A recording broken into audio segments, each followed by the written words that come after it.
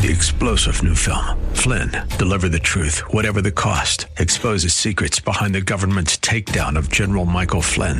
Flynn knew what the intel world had been up to. He ordered the first audit of the use of contractors. This set off alarm bells. He told the truth. He was the most dangerous person for Donald Trump to hire. They had to get rid of Flynn.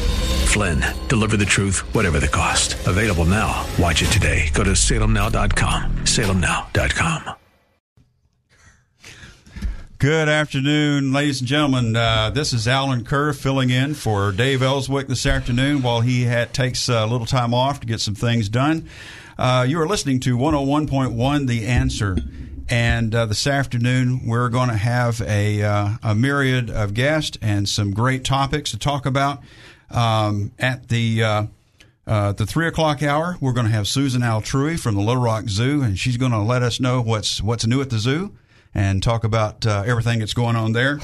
At the 4 o'clock hour, we'll have Joe and Duck from Bumper to Bumper in to do their normal segment on Wednesday afternoon, talk about everything auto. And the last and final hour this afternoon, we're going to have the gridiron experts and inside the hog pen guys to talk a little bit about sports. But for right now, our first hour, we are going to talk some serious stuff. We're going to talk flood and flood insurance. I have with me today A.J. Gary from the Arkansas Department of Emergency Management, Adam for short. And to his right, we've got Ben Chapikoff. That's pretty close. That's pretty close. Bad. Not bad. Yeah, it's got bad. 37 I've letters. heard worse. It's got 37 letters and 15 syllables in it. So Ben is from Argenia Insurance and is representing them this afternoon. We've got the representative from the Department of Emergency Management here.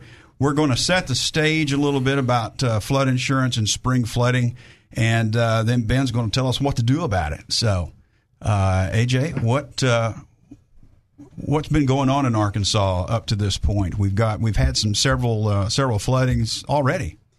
We have, and nationwide flooding is one of the major disasters that impact our communities. This is across the nation, and that's certainly true in Arkansas. It's one of our most common disaster events that we have, and just kind of a thing that we've been looking at as we have these disasters and that, and trying to look at data from it is, looking at the number of homes, the number of residences that are covered in insurance, that have insurance coverage. Right. And as a part of that, how many of those have flood insurance? So, and we actually, ran across some pretty interesting numbers, and just to give you an idea, looking at the last 4 federally declared disasters that we've had in Arkansas, the percentage of the residences that had insurance was very low. One example in the 2017 event, June of 2017, we had 827 residences that were impacted. Almost 9% had insurance. So we're not just flood insurance, but total insurance. So insurance of any kind. Insurance of any kind. So kind of looking at that and how's that possible? Thinking of ways that we can, try to get the word out to, help our communities, help our citizens be aware of the need for that, and especially as it comes to flooding, because there's a lot of confusion. When we started looking at it, and I started asking questions about insurance, about flood insurance, I had a little tough time getting the answers that, really clear answers. So I knew if we were having that problem, the citizens are probably having that issue too, or worse. Yeah, absolutely. Which led us, Alan, to contact you or the Insurance Commission, right, and to kind of visit with them and see, what we can do to kind of change that, right, mindset a little bit. Full disclosure, I'm on my day job. I'm the Arkansas Insurance Commissioner. I probably failed to mention that, but AJ and I have been talking about trying to get the word out and trying to get folks to be more aware of the need of flood insurance. A lot of people think it's hard to get. A lot of people think it's way too expensive. I mean, it's all relative, of course. It's not near as expensive as trying to dry out your house and replace sheetrock and flooring and whatnot. But you know, and our statistics are similar to that. We have stats across the state. We got very little premium in Arkansas attributed to flood insurance.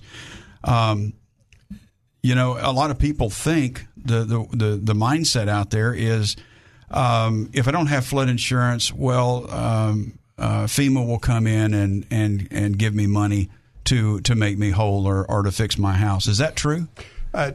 No, it's not. That seems to be a perception that, and I think it stems from FEMA comes in after a disaster, and there's a lot of money spent in that community.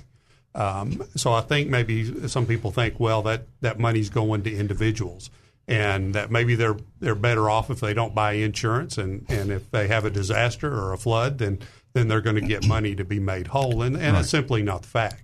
Very little bit will go to the uninsured homeowner, and it's basically enough to kind of get them through a few days or maybe a few weeks, but overall, it's not going to bring their home back to whole. Right. What percentage would you say that they could get from FEMA if something like this happens? You know, I've heard some different numbers, but they're in the $3,000 to $5,000 range per home. So that's not going to buy carpet. That's not going to do what people are going to need. I can tell for a fact because I just bought carpet. It's not going to cover flooring or anything. Yeah. You know, and let's for the moment, before we get into Ben here, describe to people what is flood, and put quite simply, it's water that hits the ground before it comes in your house. Okay, right. If it comes from inside your house, your homeowner's insurance will cover it as water damage. Correct. If it comes from the sky and hits your roof and comes inside the house because you got roof damage, that's water damage as well under your homeowner's policy. But we describe flood insurance water as anything that hits the ground before it creeps into your house. So if it's coming in around your foundation, if it's coming in the back door, if it's soaking up through the concrete slab, people don't realize that if the ground is soaked or saturated long enough, it starts bleeding up through the concrete slab because concrete is porous. It's going to come back up, and it gets up underneath your flooring, your wood flooring, your carpet. It molds, and you've got lots of problems. Right. You know, and along those lines, if people can find out if they live in a floodplain area, they can find that information out. But I heard a great comment the other day at one of the national meetings we were at when we were talking about this. Somebody made the comment, well, Mother Nature doesn't always follow the floodplain. Right. And that's true. That's absolutely true. Their house may not be in a floodplain. However, they can still be impacted by a flood. Right. And let me ask you this. You mentioned that flood event that you talked about, and you gave the statistics of, 900 addresses or homeowners that were impacted, and very few of them actually had flood insurance. What a number of those were actually in the 100-year floodplain? Yeah, so I don't have that information specific as far as flooding. This particular event that I mentioned was 2017. It was severe storm, so there was a little bit of everything: straight line winds, some tornadoes, and also some flooding. So and then that number again was any insured. So it really kind of depends on the community that are in the floodplain, but we have seen some areas that are in the floodplain, obviously in a floodplain, where a good number of the people living there did not have flood insurance. People. How do I know I'm in a floodplain? Well, if the levee is higher than the roof of your house, you might be in a floodplain.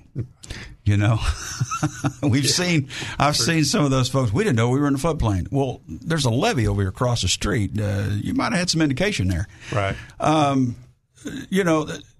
the thing about it is everybody thinks, well, if I'm not in a floodplain, I don't have to buy flood insurance, nothing will happen.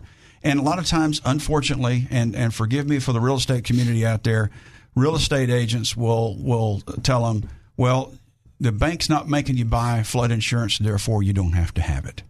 Right. Okay. And that makes people think that there's no danger of flooding in their house, which is absolutely wrong. Right. A real estate agent can never tell you whether a house is going to flood or not. I've seen houses flood that are on the side of a hill, right, and have severe damage. Right. So, and a lot of folks think, well, if I'm not in a floodplain, I can't get flood insurance. Right. We have heard that, and that's one of those things that there's some misinformation. Yeah. Yes. That it's not really clear. So right. If your house is not in a floodplain, what that means is the flood insurance is less expensive. It's a lot cheaper. It's a preferred rate rather than a high risk rate. That's the only difference. Right. Good point. And there are some resources out there that, we kind of go into a little bit later, but where people can go on their own and see if they're in a floodplain or not. Right. And actually look at the maps. But one thing to remember when they look at those is those could be a few years old. Yeah. So there's development that has taken place over the years. So streets have been put in, parking lots have been put in, and other construction and development that can have an impact on that water level. So a block that had never flooded before, right, now all of a sudden is flooding, and people are being caught off guard with it. That's exactly right. I mean, somebody fills up a hole up the street. That means that water's coming down to your house. We're going to have to take a break here just real quick and make some money. When we come back, we'll ask Ben to talk about what to do about your house if you think you may be in a flood situation. This is 101.1, The Answer. Good afternoon. This is Alan Kerr filling in for Dave Elswick, and on the Dave Elswick Show, 101.1 The Answer. With us this afternoon, we have A.J. Gary from the Arkansas Department of Emergency Management, and with us also in the studio is Ben Chopikoff. Oh, it was better the first time. Was it? I'm sorry. I'm going to butcher his name every time I say it. We're just going to call him Ben, the flood guy. And the first quarter hour, we talked about the situation with the flooding and what happens in several areas of Arkansas that they don't have a lot of flood insurance and no way to mitigate the damage done to the homes and property. Ben is here. He is an agent with Argenia Insurance. Actually a broker who provides insurance contracts with other agents around the state that have access to their products. And Ben, who is the underwriter for your flood insurance program? Our flood insurance program is what's called a private flood program. Right. And that's different from NFIP because the National Flood Insurance Program is a federal program. Absolutely. Yours is private. Absolutely. Right. And ours is backed by Lloyd's of London. And if you're not, I've heard of them. Yeah, you have. Yeah, they're just across the pond, a few miles. Little shop over there. Just a little shop. Been around since the late 1600s. So they've been around a little bit. But yeah, very, very fortunate to have them back in our program. Yeah, very good. Mm-hmm. Very good. Mm-hmm. So when you say private program, what's the advantages of a private insurance policy?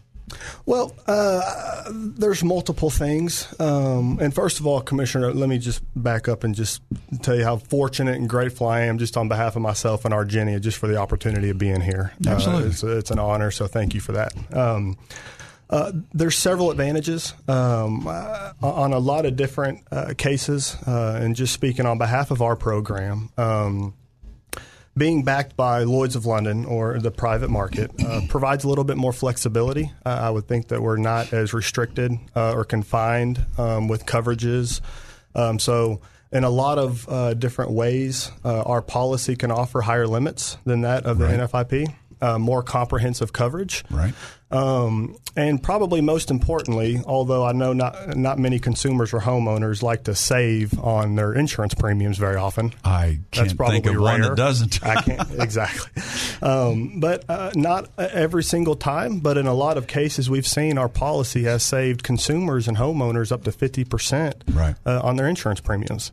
And the reason for that, I think that our technology in London is possibly a little bit more accurate than what we've seen through the NFIP, and not to condescend or degrade the more NFIP accurate than the Corps of Engineer flood maps. Are you kidding me? It's tough to swallow, but quite possibly, and that's on the consumer standpoint. And from an insurance agent standpoint, which you alluded to, our customers and clients are insurance agents.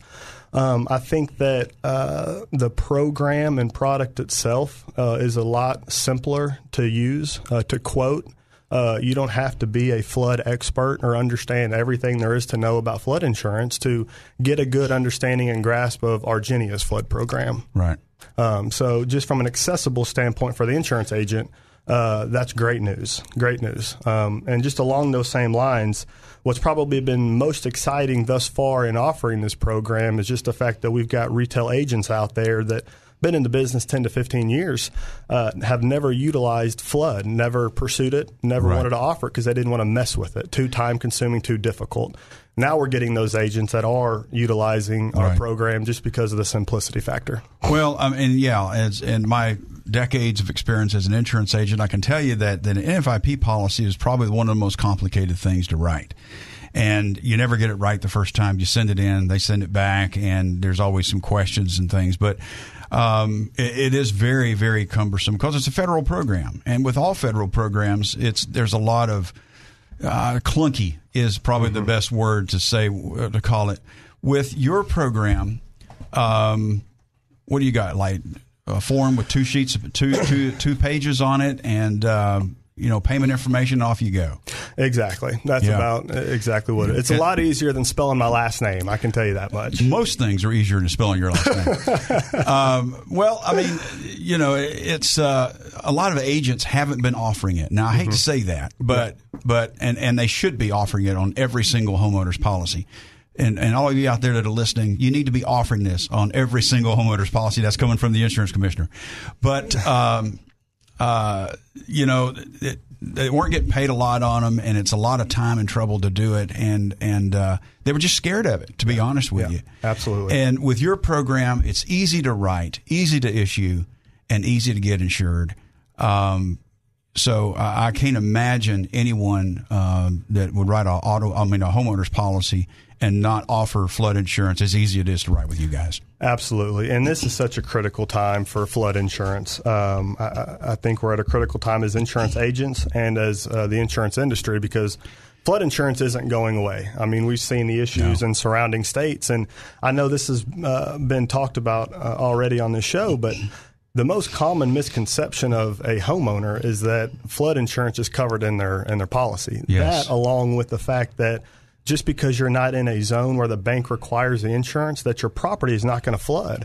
And I think this was brought up earlier, but the data and research suggests that in these last storms over the past couple of years, they estimate that less than 20% of homeowners had flood insurance in these devastating areas, which tells me they were in areas where the bank doesn't require it. So not to generalize, but unless you're sitting on top of a bluff or on top of a mountain, you're at risk of flooding. And the positive thing to our program that we're offering is just the fact that we can offer it in all flood zones. And we can also offer it very affordably in flood zones and in non-flood zones. Right. So it's a great opportunity for the insurance industry, just because there is a big movement with the private flood market. But it's also a critical time for us as agents and professionals to talk to our customers and our consumers about flood insurance. Absolutely. Because we've also got our own errors and omissions, E&O, on the line as well, as you can. Yeah, believe me, I know. I see you. So it's a exciting time, and it's also just a time that we try our best to take care of our homeowners and our customers out there. Mm-hmm. Good deal. Well, it's a problem, and it's a very scary problem for a lot of people. But the upside is that there is a solution to it if people would if homeowners would just utilize it. And the difference between in the floodplain and outside the floodplain is the premium. I mean, if you're outside the floodplain, your premium is so much less expensive. You're considered a preferred rate rather than a high risk. Bottom line, if I'm in an area where I'm likely to flood, obviously that rate's going to be higher. Mm-hmm. But if I'm outside that flood zone, it means that my rate's going to be less expensive because the risk is so much lower. But on that off chance that you do have a flooding event and you've got that policy, you'll be one of the few people on the block that's got it. Unfortunately, that's right. And all right, well, we're gonna tie this up just briefly and go to a hard break. We got to make some money, so. You got 35 seconds. Well, there you go. Mm-hmm. That longest 35 seconds in the world is, when you're watching the microwave or waiting for the Polaroid to dry out. So I just dated myself. Yes. Oh, Polaroid. Right. That is dating yourself, Commissioner. All right, ladies and gentlemen, we'll be right back after this message from Fox News and. And okay, you want me to wrap it up? Fox News and our advertisers. We're a 101.1 The Answer. Good afternoon, everybody. This is 101.1 The Answer and Dave Elswick Show. I'm Alan Kerr, and I'm filling in for Dave this afternoon while he gets some things done. I have with me in studio A.J. Gary from Arkansas Department of Emergency Management and Ben Chapikoff. Beautiful. Close enough. Beautiful. With Argenia Insurance, we're talking flood insurance. I want to let you know that coming up in the next hour, we'll have Susan Altrui with us from the Little Rock Zoo. We're going to find out what's new at the zoo. And after that, the next hour, we'll have Joe and Duck from Bumper to Bumper. We're going to talk car parts and cars and all the things automotive. Last hour, we're going to have Zach Kerr and Alex and Carter Galbraith into these guys are the gridiron experts. And inside the hog pen, we're going to talk some sports. I know nothing about sports, so that's why I have to have three people in here to help carry the conversation. But right now we're talking flood insurance. We just heard from Ben and what Argenia is doing to try to help the problem with not enough people having flood insurance. Right now I want to ask AJ, Arkansas Department of Emergency Management, what do you guys do? There's a flooding event or an emergency event, a tornado, whatever. And I was just mentioning to Ben here that these guys have an office that looks like NASA Launch Central because it's in ground. It's got nothing but video screens on the walls, and you got people with computers out front. I mean, this is Emergency Management Central, and these guys really do a great job.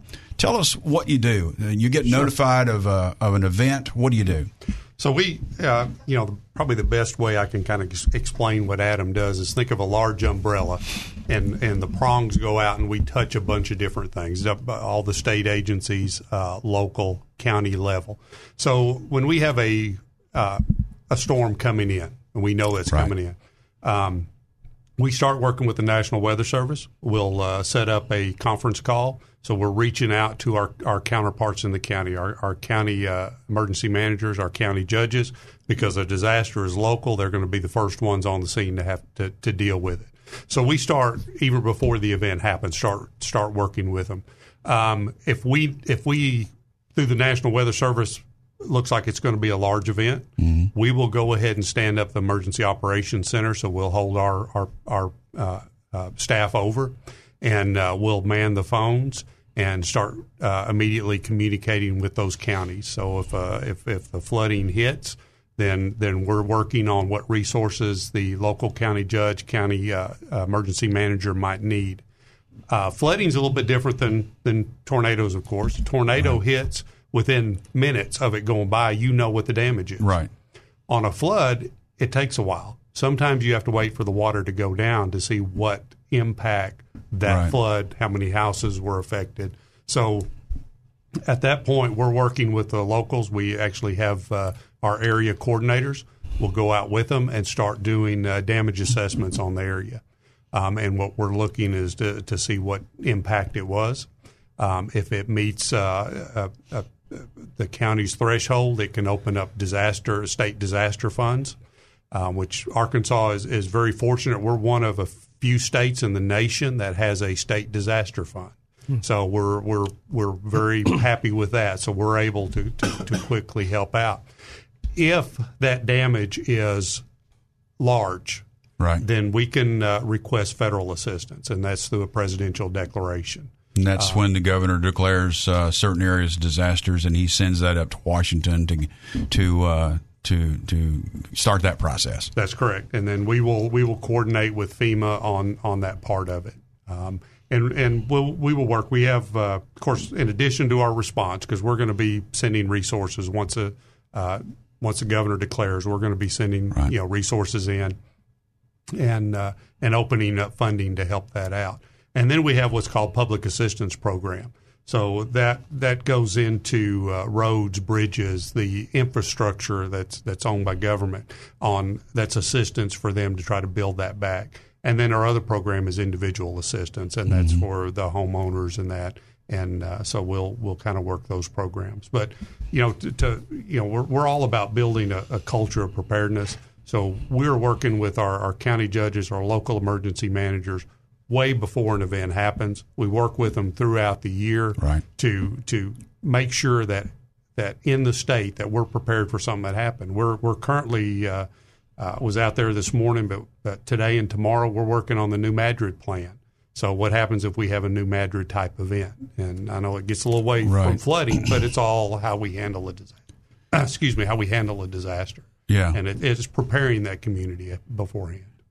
So I can see preparing for flood. I can see preparing for tornadoes. Is there really much preparedness you can do for an earthquake? Or Well, great question, and there is, and the way we look at it is an all-hazard approach. Yeah. Because no matter what the size of the hazard is, if we're approaching it in the same manner, we're coordinating the assets, the resources that are going in, we're doing it all the same. If we plan for a large event, we can handle any size event. But yes, on an earthquake, again, it goes back to building that culture of preparedness in our communities. Right. If we keep that on people's minds, that people need to be asking, our citizens need to be asking themselves, can I sustain myself for 3 days if all services are cut off?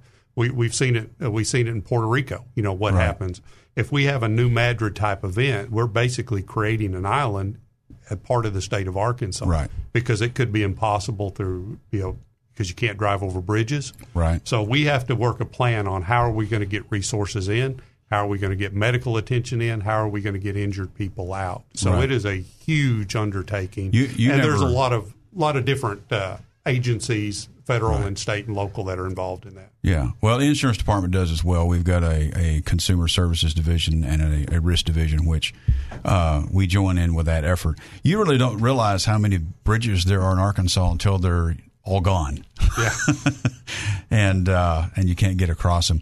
Well, just briefly, Ben, tell us, let's say we have a flooding event and I've got a flood policy with you guys. What do I do? Well, the first things we'll do is contact your local insurance agent, and just provide them with the information, let them know the situation, what's going on, and in turn, the insurance agent will most likely get in contact with us, or we've got extremely accessible claims forms that are handled on our website that the agent has access to, and then they gather the information, send it in, and then we immediately notify our adjusters.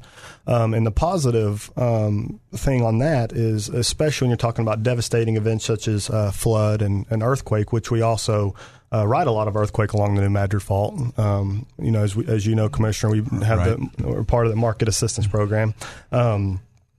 We've got a certain amount of adjusters in a given area that can respond very proactively and responsively to devastating events. And so we will contact our adjusters. The adjusters, hopefully, will contact the insureds within a 24-hour period of time and go out there and adjust and handle the situation. Okay, good deal. Yeah. Well, also, if anybody who, if their services are cut out or whatever the case may be, they can also call the insurance department. We are also in contact with all the insurance companies, all of the agency force and brokers, and they can contact us if they're having issues with their adjusters or their agents or any and all of the above, the insurance company. They don't know how to read their policy. We've got a consumer services division at the insurance department that will certainly take care of that. You know what? This is going to be a good spot. We're going to take a brief break, try to make some money here, and we'll be right back and wrap this up. I want you guys to be able to give them some website addresses and some contact information to how they get in touch with you, and we'll do that right after we get back. This is Alan Kerr filling in for Dave Elswick at 101.1 The Answer. Good afternoon, everybody. This is Alan Kerr filling in for Dave Elswick this afternoon while Dave's getting a few things done. We're here with A.J. Gary, Arkansas Department of Emergency Management, here with Ben Chupikoff. Any better? The second time was great. Really? I feel like we may be going backwards. We may be going backwards. Sorry. It's okay. Linguistics is not my thing, especially Russian. My goodness. You got a Russian name. And no, ladies and gentlemen, he had nothing to do with the president getting elected. Well, was it bad that I was 12 years old before I learned how to spell it? No, it's quite understandable. Is it? Okay. I didn't know if you're in the United States, that's quite understandable. Ben is with the Argenia Insurance Company brokerage, and we're here talking this afternoon everything emergency management and flood insurance specifically. Gentlemen, before we get too far into it, I want you to kind of let people know how to get in touch with you, where they can get information. And AJ, if you'll jump in there and Sure. give them information on your agency. All right. A couple of places. Once we're talking about flood and the National Flood Insurance Program. FEMA.gov is a good resource for you. You can go there. You can actually plug in your address, and it will show the map of your area and show what floodplain you're in. So really? that's some good information to have. There's also a lot of information on there about flood insurance, so you can kind of read that, and it's got some questions and stuff. So that's a great resource. And, of course, adam.arkansas.gov. You can go to our website. And that's ADEM. ADEM.arkansas.gov. And you can go there, and there's a lot of links from there that can take you to some other information about disasters in general and how to better prepare for that. Okay, good deal.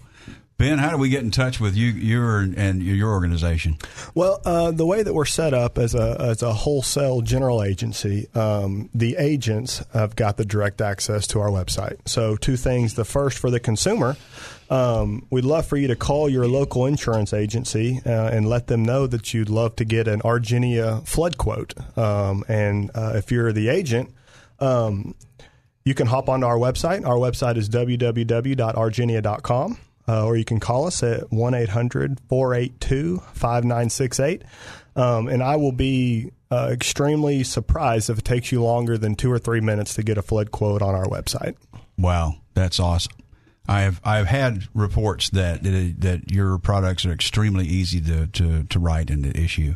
So there's really no excuse for every agent out there writing insurance on homeowners' policies and homeowners and buildings to not at least offer a flood insurance policy with every homeowner sold. That homeowner should have the opportunity to either accept or reject that coverage. And again, you do not have to be in a floodplain to be in danger of flooding. That's been proven over and over again. You see these pictures on TV where it's Louisiana, whether it's any of these areas where have an entire town under floodwater. Obviously every bit of that town was not in a floodplain. So that's right. Having flood insurance, you need to be one of the lucky few to have a flood insurance policy when that happens. AJ, you've given your information. Is there anything else you need to tell the audience? Well, I mean, we appreciate the opportunity to be here and to kind of talk about in general. ways that citizens can help themselves. And again, going back to wanting us to build a culture of preparedness so that people are prepared for when events happen. And everybody's going to be facing something, whether it's a flood, it's a tornado, some event like that's going to impact their community. So the better that we can have communities prepared to handle that, the better it's going to be on all of us. So Absolutely. I appreciate the opportunity, and it was good. It was good for me to learn a little bit about the insurance because, like I said, there's a lot of misinformation, and a lot of people have questions about that and not really sure where to get those answers. So I think this was great, and I appreciate that opportunity. Absolutely. Well, let's talk a little bit about rates for just a minute. Can you tell me roughly $100,000 worth of coverage in a particular area? We're not going to give a specific area, but what does flood insurance run for maybe $100,000 house outside of a floodplain? Yeah, that's a great question, and I'll have to generalize a little bit just because there's so many variables that go into to quoting a flood policy. But it's not a stretch to say that we have quoted a lot of policies around the $100,000 range in coverage at around $250 to $300. And that is outside the floodplain. So that's $20 a month. $20 a month. But we've also quoted those same couple cheeseburgers. Couple cheeseburgers. Maybe not a double cheeseburger, but at least a single. Wow, cheeseburgers have really gone up, haven't they? They have. Yeah. They have. So flood insurance is cheaper than a cheeseburger every month. It could be. It could. That's a great way to look at it. It's a great way to look at it. Yeah. But we've also seen coverages from the $200,000 to $250,000 range as well, which is a good size home. At around those same prices, $300 to $400. Well, but if I've got a $300,000 house, do I have to have $300,000 worth of flood insurance? You don't have to, but if you want to be adequately and properly covered, then I would encourage you to have that amount of coverage. Well, but if I'm looking at this and I'm outside a floodplain and I got a $300,000 house, and I'm thinking, well, the guys just offered me insurance on flood insurance, and you know what? Instead of not having any at all, it's a 2-story house. Surely both stories won't get flooded. I'm gonna get $120,000 worth of coverage, and that way I keep my costs down. And by the way, when the bank doesn't make you buy a flood policy, that flood insurance is not included in your house payment, which I like. I can pay it separate from my house payment. There's something about the mindset of going to increase my house payment. If it's not required by the bank, then you pay for that outside your house payment, and you've got control of that. You can increase the coverage, you can lower the coverage, those kind of things. If you've got a loan on your house for, say, $300,000, and the bank requires you to have flood insurance, guess what? You got to have $300,000 worth of flood insurance, and it is going to be part of your house payment. So, it's so much easier to have that little bit extra bit of coverage. It's like. It's really about the same cost or right at the same cost as adding a jewelry floater to your homeowner's policy, depending on the amount of jewelry you got. But, an extra $20 a month, extra $30 a month is very, very little. And, I pay more on my cell phone bill for, certain functions than I would for a flood policy. Protecting your valuables. Protecting the valuables. That's right. And there's really nothing more important than that. So, thank you guys for being here today. Thank you. We got about 3 minutes left. You guys going to have anything that I can fill 3 minutes with? Well, AJ? I've got a question on, we can talk about, insurance in general. I have heard that this sometimes occurs that people get their house paid off, and their insurance is in with their house payment. So they get their house paid off, and they haven't had a flood. They haven't had any other kind of event, and so they think they drop the insurance. Have you seen that? A little bit, yeah. We have a little bit. I think it just goes back to, as we've mentioned, just protecting your house and your valuables, but also just as consumers and homeowners, just getting over there's a hurdle in the misconception of not needing insurance, and we all want to have a good amount of insurance for as at least a price as possible. Right. But that's not the same thinking when we have a loss. So when there's a loss, we want to be protected fully. Right. And especially regarding flood insurance, it's just getting over that misconception that a flood won't happen to my property because it's not being required. And so I think that we just have to kind of raise the awareness in the communities that a flood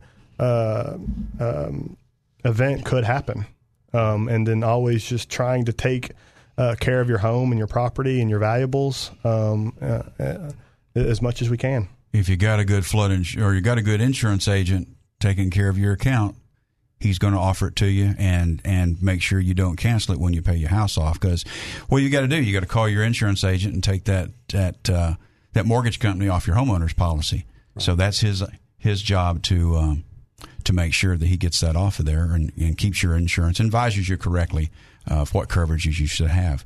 Right. Well, guys, so thank you this afternoon. This has been great. It's been a lot of fun. We're talking about flood insurance and emergency management. And again, this is A.J. Gary from ADAM, Arkansas Department of Emergency Management. We got Ben Chapikoff over here with Argenia Insurance. And guys, it's been really great for you to come in this afternoon. Thanks for taking the time. Thank you. This is Alan Kerr filling in for Dave Elswick on 101.1 The Answer. We'll be right back after these messages.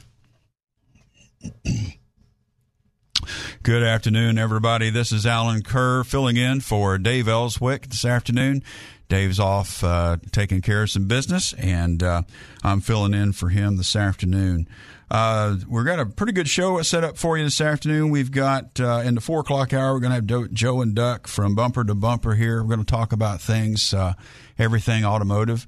We're going to talk about auto parts and autos in general, probably take some phone calls and answer some of your questions. In the 5 o'clock hour, we're going to have some young men here to talk about sports. Going to have Alex and Carter Galbraith from the Gridiron Experts, and then Zach Kerr inside the Hog Pen is his YouTube show, I guess. Okay. So and our 3 o'clock hour kind of got delayed. We're waiting on her. It's going to be Susan Altrui from she's the director of the Little Rock Zoo, and she's going to talk to us about what's going on at the zoo and all the great things they got coming in. But while we're waiting on Susan, Zach, you're a sports guy, right? I love sports. Okay. Oh, yeah. Well, let me give you some information here and run some history by you. There's a guy named Matthew Robinson that shattered the Olympic record for the 200-meter in Berlin in 1936. Goodness. Shattered it. I mean, just blew it away. Mm-hmm. There was nobody near him except for one guy. That one guy was Jesse Owens. Yep. Who actually won the gold in that Olympics. And he beat Matthew Robinson by 0.4 of a second. 0.4 of a second. And everybody remembers Jesse Owens. But whatever happened to Matthew Robinson? Right. I think there was a documentary. I don't know if it was on HBO or whenever, but it was a documentary on him about that. Yeah, very interesting. He ended up being a janitor in a whites-only middle school in Pasadena. Goodness. Of all places. Might as well have been Cleveland. I don't know. But to make matters worse, Matthew had a little brother. Okay. Matthew Robinson had a little brother who was also in sports, also an athlete. What was his name? Oh, he's searching. His name was Jackie. Oh. His name was Jackie Robinson.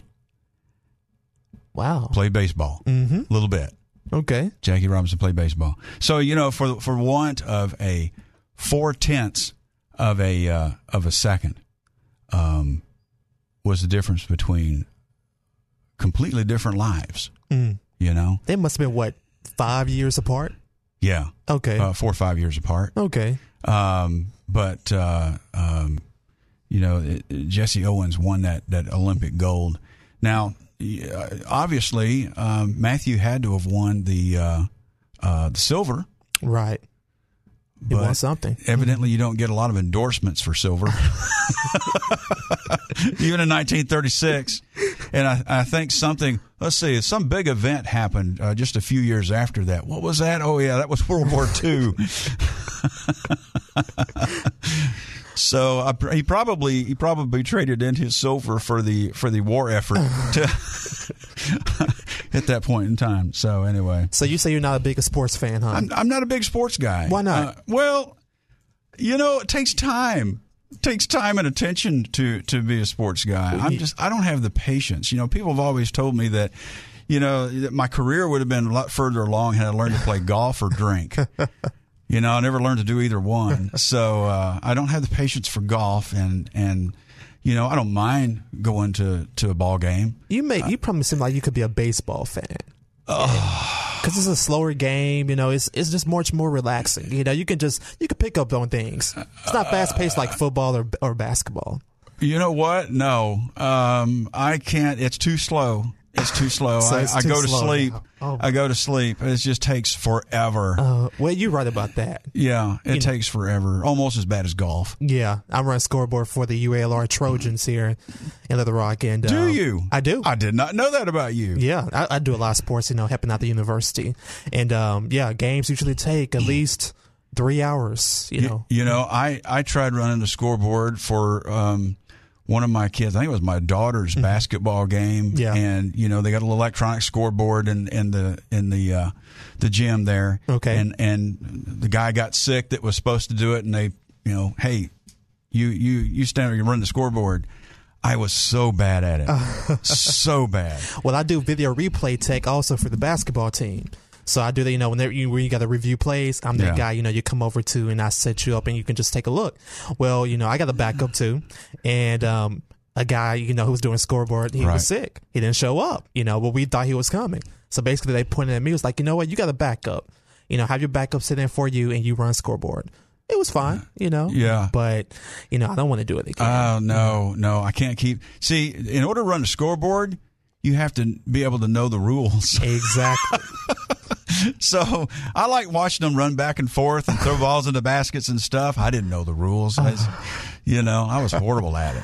Just horrible. But you survived. Yeah, I survived. They think because you're a guy, you know everything there is to know about sports. That is not true. That is not true.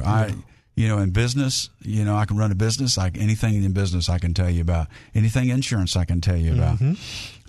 That's your sports. But yeah, that's kind of my limited talent. I hide all of my other limitations very well because I just don't get into them. If you don't want people to know what you're limited at, don't try to do it.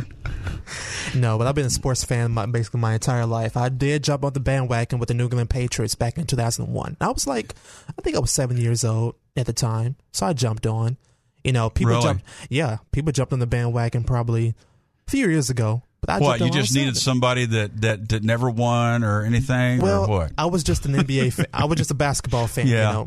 I do remember Jordan hitting the last shot in 1998. And really? Yeah, I do remember that. But I was a basketball fan solely. And then, in 2001 came, I started watching a little bit of football. I was like, okay, I'm going to try this out. And the Patriots won the Super Bowl. I was watching it. I was like, that's going to be my team. Well, maybe you were good luck for them. Maybe you're the good luck charm. Maybe you were the reason they hadn't won a Super Bowl up to that point. Well, we also shouldn't have lost then in the Super Bowl.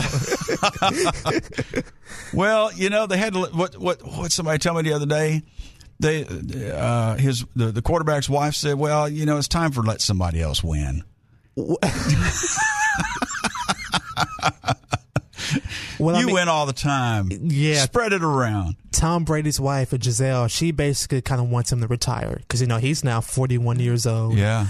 And she wants him to be home with the children. Yeah, she wants to go spend some of that money. She's got plenty herself. Help spend some of that money. Yeah. So that they need to retire so he can actually see his children. He needs to teach the next new Tom Brady. That would be great if it was his son. Yeah. I mean, we can draft him in the 6th round just like Tom. Yeah, there you go. 18 years from now. The next new Brady. Oh, my goodness. Well, what are we going to do with the Razorbacks when what do you think of the new coach? Well, Chad Morris, I'm not a Razorback fan myself. You're not? I'm not. I'm not a Cowboys or Razorback fan. You're not? That's criminal here in the state. Security. Get him out of here. Yeah. But as far as Chad Morris goes, he did a good job at SMU. Yeah. And I was a Bielema guy. I was a fan of him. Were you? Because, not just because of football, but also the academics part too. He keeps his students in line, basically. And I was a fan of him. Well, I can understand, it's time to move on. With Chad Morris, he had an innovative offense at SMU, right. And he did a good job there for the limited resources that he was provided with. I don't know how he's going to do at Arkansas. You're going against LSU, Alabama, right. Ole Miss. You don't know. I don't have any expectations for him. I hope he does well, and I just hope the best for the program. Good deal. Yeah. What about yourself? I got good hopes. I got high hopes for him. I didn't think Bielema was getting it done. Evidently, nobody else did either. Well, that's how I feel about Mike, the head coach of the basketball team. Yeah. That's how I feel about him. He's not. I mean, they've been to the NCAA tournament about 3 times in his tenure here at Arkansas. But as far as the expectations that were placed on him before he got hired, right, and to this point, soon it's about time to move on too. Right. You can't live on the past with Nolan Richardson as the head coach. What he did 25 years ago. Right. That's when I was born, basically. That's 25 years ago. I feel so old. So, he was the assistant coach on those teams, and he's done a okay job. I understand, the expectations were very high, but, you kind of expect more out of him. So, yeah. Yeah. Well, yeah, I get you. I mean, but I got high hopes for the Razorbacks. I think with the changeover, it may take him a year. I'll give him a year before I start being critical. He's not Nick Saban, No, he's not. And, but I think Bielema I liked him as a guy, but I just don't think he was getting it done. I just think at Arkansas, you kind of you're behind the 8 ball because of who you're competing against. Right. It's sure the school may be great and everything, but you're going against all these big other programs where, right, man, it's going to take some time. I mean, I'll be surprised if he gets it done this year, but I'm giving him 2 years basically to, hey, you recruit your talent, coach them up, and like I said, let them develop. And it's got to be a continuing revolving door. You got to coach these guys because the best talent, even within the state, are most likely going to other schools. Well, do you think it's all talent, or do you think coaching style's got a lot to do with it? It's a mixture of both. Nick Saban, I think he's that great of a coach where he can take someone who's maybe like a 2-star athlete, and he can coach them up into be a 5-star by the time they're done going to the NFL. He can do that. But he's Nick Saban, so he's going to get the 5-star player. Yeah. So I mean, it's a mixture of both. I think for Arkansas, for that program, you need a great coach because, like I say, I think you're behind the 8 ball immediately. Right. It's tough. Well, we got some pretty good players. There's some good kids out there on that team. Exactly. And and it's like you're just letting something good go to waste. You're letting a good franchise go to waste. Right. And it just you got to use it properly. But see, like I say, we say that, they are very good players. Yeah. But then again, when they line up on Saturday, they're going against better players. Yeah. And it's that's true. And that's why you do need a great coach to basically overcome that disparity between talent. Right. Because there is. Well, we'll continue this after our break here and stop and make some money. This is Alan Kerr filling in for Dave Elswick, 101.1 The Answer. We'll be right back with you. Good afternoon. This is Alan Kerr filling in for Dave Elswick this afternoon while he gets a few things done. We have got a pretty good show for you going on this afternoon. Susan Altrui from the Little Rock Zoo is on her way to the station as we speak. And after her at the 4 o'clock hour, we will have Joe and Duck from Bumper to Bumper. We're going to talk about autos and auto parts and all things cars. Take a few questions over the live line. And the 5 o'clock hour, we're going to be talking sports. We've been talking sports a little bit while we're waiting on Miss Altrui, but That's going to be Zach Kerr Inside the Hog Pen. That's his. I guess it's a YouTube channel thing or a Facebook. Again, I know one of them is the Gridiron Experts. That's the one I subscribe to. Yeah, Gridiron Experts is Alex and Carter Galbraith, and they do a very good job as well.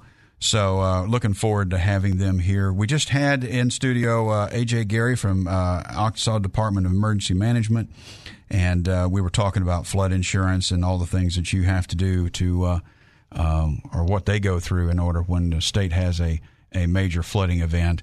And we had Ben Chapikoff in talking about what to do about it when you got flooded and what to do to prevent that. You can't really prevent flooding so much as you can buy insurance to cover it, and that's what Ben was in here talking about. But we've been Zach and I have been talking about sports. Also tells me he's a movie buff. Yeah. And the new movie coming out this weekend is the new Avengers movie. Mm-hmm.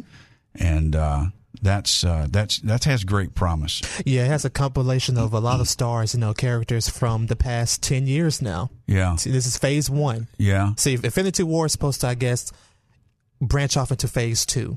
So this is the culmination of all the movies that we've seen, all the characters that have been basically, filled in, and Guardians of the Galaxy are going to be crossed over into this, and all that good stuff. Mm-hmm. I like Groot, and that's why I love Groot's Marvel. my favorite. I am Groot. But that's why I love Marvel, because you have the after credit scenes and they connect the films. And so after Thor Ragnarok, I believe that was it, you had the Guardians showed up at the end. Yeah. And they met Thor. They was like, who are you? Yeah. And it was just fantastic. But Infinity War, so far the reviews are good, and I don't expect anything less than a movie, to tell you the truth. Good deal. Mm-hmm. Let's see. What is it? Thor and Thor meets Star-Lord. I'm Star-Lord. You haven't heard of me? But anyway, and then we got Deadpool coming out very soon, and a few weeks after that. I hope it's going to be good as the first one, because it's going to be hard to beat. Exactly. that was just perfect. And that's 2 years ago now. Yeah. But that was just a perfect storm. Right. And people were waiting for a rated R movie like that. Ryan Reynolds, he's fantastic. Yeah. He's perfect, and he said he wanted that position. He got it. Yeah, he crushed it. He did a great job of it. Yeah, great job of it. I don't know about I took my daughter to see Deadpool. Yeah, well she's 25, okay, so she had it coming. She's 25, but I go to see movies with my daughters a lot. That's their thing that they get to do with Dad. Yeah, usually my Friday afternoons or even Thursday nights, if it's a good movie like Infinity War, Deadpool 2, or some other films, right? I go on Thursday night, but usually Friday afternoons, and there's no one there. I got the room to myself, and I could just sit back in the recliner, relax, eat popcorn or Snickers or something, and enjoy a film. Good deal. Mm-hmm. Well, it looks like our guest is about to come in the studio. We'll have to go to break here in just a couple of minutes. Oh yeah. But anyway, I love sitting in the dark, and it's about the only thing that holds my attention for 2 hours, and my brain rest during that movie time. What's been the best movie you've seen this year so far? This year? Mm-hmm. Man, that's hard to say because I see so many of them. My goodness. I'll have to get back to you on that. I have to think about that one. I see so many of them. One of the things that got me into politics was An American President. Okay. That was a great movie. Yeah. Do you remember that one? Did you see that one? I think I saw it probably one time before. It's been around a while. Yeah. Speaking of age, but I like all the Marvel comic movies, and Iron Man does a great job. He is really that is his character, and that was the one that started all the Marvel. So movies. which Marvel film is your favorite then?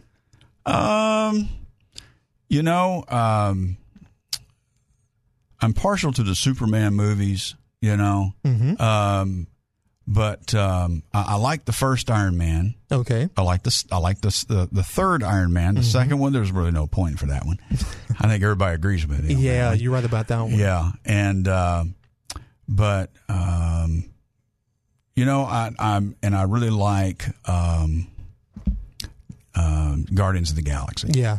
I like that a lot. Cool. I like something that's a little light, got a little comedy in it, you know. And the last Thor movie, Ragnarok, that was hilarious, and bits and pieces of it. I mean, you know, it's how he was chained up, swinging around, and he was like, "Just hold your conversation." Yeah, yeah, I agree with it. I mean, my favorite, really. I mean, to tell you the truth, I don't have a favorite, but because you know, I can have Black Panther up there, Thor Ragnarok. Doctor Strange was actually a really good one too. I think that's underrated. Yeah, and Doctor Strange was underrated. Really was. It wasn't near as popular as some of the other. Well, it looks like we need to take another break. Did you say 30 seconds? Okay. Well, what do we do for 30 seconds besides breathe? This is Alan Kerr. I'm filling in for Dave Elswick this afternoon. Up next, we've got Susan Altrui from the Little Rock Zoo. She's going to be talking to us about everything, what's going on with the zoo and all the new things they have out there. Yeah, we're going to wrap it up. All right. This is Alan Kerr filling in for Dave Elswick. We'll be right back after these messages. All right, we're back, and I'm Alan Kerr filling in for Dave Elswick this afternoon. We've got a great show for you this afternoon. We've got Susan Altrui, the director of the Little Rock Zoo. And we're just talking that you started out in marketing at the zoo, did you? That's right, yeah. Marketing and development, Isn't that your forte, marketing? Yes, yeah. I did fundraising, special events, and all kinds of things like that. You did such a good job with that. They said, you know what, just take over the whole thing. Just take it over. That's right. It was a little more difficult than that. Yeah. But what I've seen, you're doing a great job there, and I hear great things. People are proud of their zoo again. Well, thank you for saying that. Yeah. I'm proud of our zoo, and we definitely want more people to be proud of our zoo, so we're working hard at that. Absolutely. We were talking about some of the nice things coming up, the cool things coming up this year at the zoo. Of course, I always like to talk about the penguin exhibit. That's my favorite. You were talking about the little baby penguins. How many penguins have you had born? We've had 5 born at our zoo. Yeah, 5 have hatched out, and that's very significant. We started with 15, so now we're up to 20. Yeah. But we've had 5 that have hatched, and they are just adorable. You know, that exhibit, I think, has been one of the best things we've done at our zoo.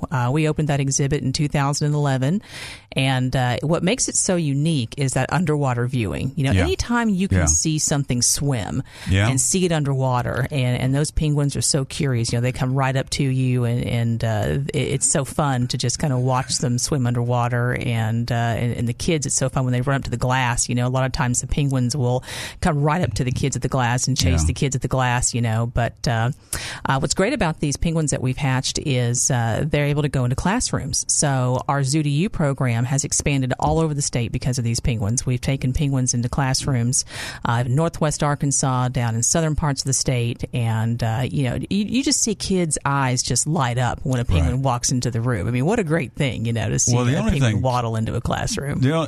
Okay, well, no, I won't go there. The only thing cuter, the only thing cuter than a penguin is a baby penguin. About 3 inches tall. Exactly. That's oh my gosh, I just can't think of anything cuter. Exactly. So we got the penguin exhibits doing well. You got the new train out there. The train's what, 3 years old now? Yeah. Train's already 3 years old. I know, right? And before you contracted that out, now it belongs to the zoo. That's right. And you guys run it. Yep. Which is awesome. You got new train, new tracks, and it's a beautiful train. I'm really impressed with it. It is. That's got to be a good draw for you. Yeah. And you said you had some summer things going on this week. We do. This year. So we have revamped our Zoofari program, and this is our summer camp. And we are doing week-long programs now. And so it's also going to happen all day. So you can drop the kids off in the morning before work and pick them up after work. And it's very flexible for working families. So we're very, very proud of that we've worked that out to be able to offer that this year. And it's a week-long program. So we have lots of different things available. One of my favorites that we're offering is So You Want to Run a Zoo. All about that. Yeah. So the inner workings of the zoo. So very educational.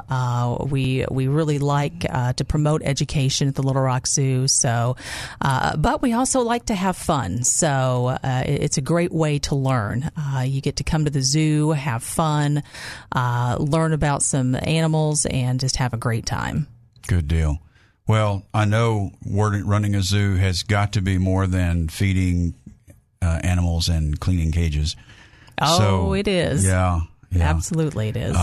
What else have you got? Didn't you have some new animals here just recently, like a giraffe? Wasn't the giraffes?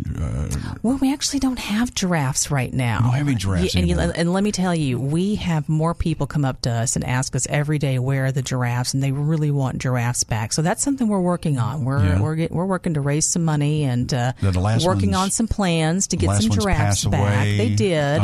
Well, one did, and then we had to move the solitary one to another zoo. So he's doing well. He's at a zoo in Texas and has got a new girlfriend. So he's doing well.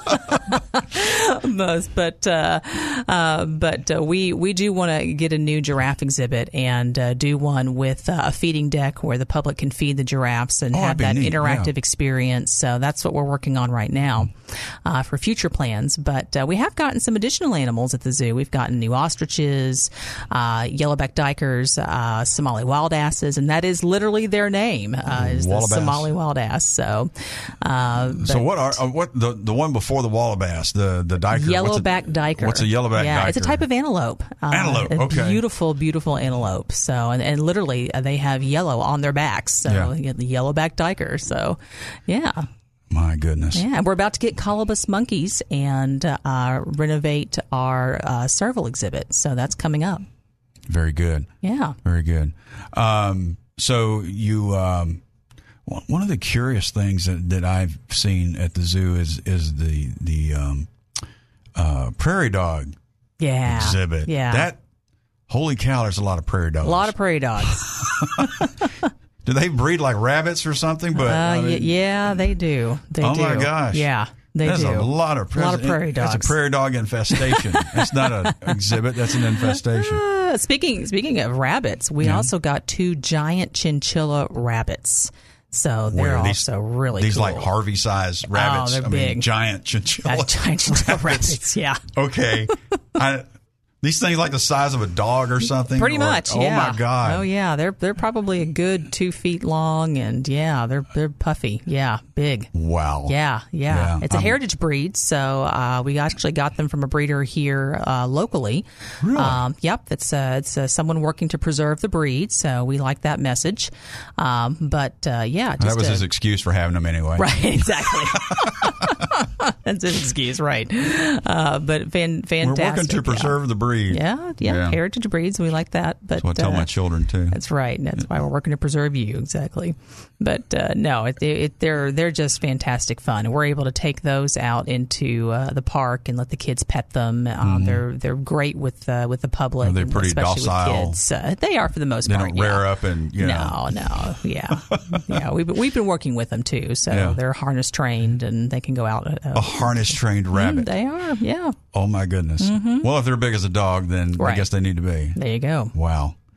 Okay. Well, you said the day camp or the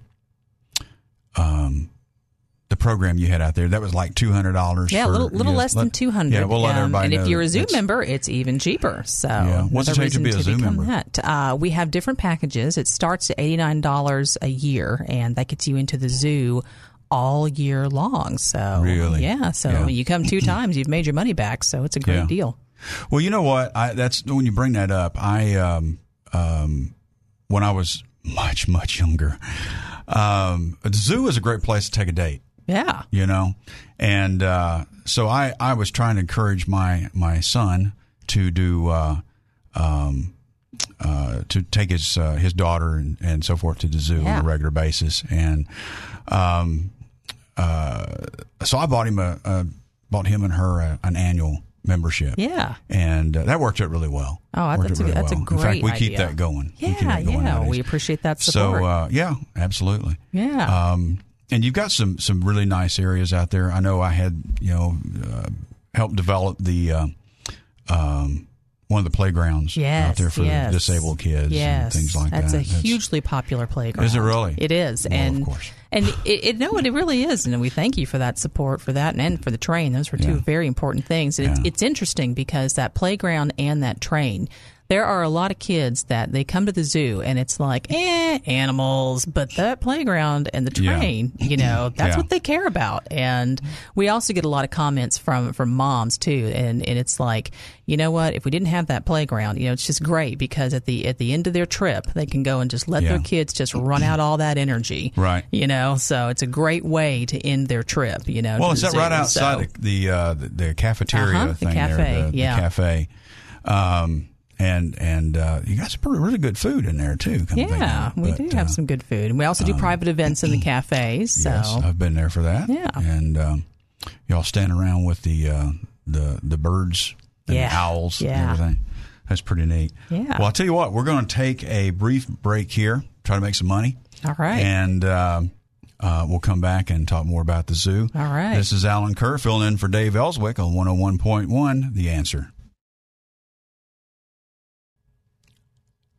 Good afternoon, everybody. This is Alan Kerr filling in for Dave Elswick. We got a really great show for you this afternoon. I'm here in the studio talking to Susan Altrui of Little Rock Zoo. She's the director there now. Started out in advertising. She did such a great job, they wanted her to stay around. Take this thing and run it. You said, and speaking of advertising and events, you've got several going on at the zoo. We got Wild Wines. That's right. Are wines wild? Wild Wines. Yeah, that's our annual fundraiser. This is an adults-only event. The zoo has lots of events for families, but we do a couple of things that are after hours for adults only, and Wild Wines is one of them. It's this weekend coming up. So we've got this weekend. Wow, so good timing. Coming on strong. We've got our Saturday night event, which we call the Mane, M-A-N-E event, like a lion mane, roar. So that event, Cue the eye roll. That's right. That was a stretch. But so that event is held all over the zoo. We've got about 200 different wines to sample, and O'Looney's Wine and Liquor is a sponsor of that. Very generous donors.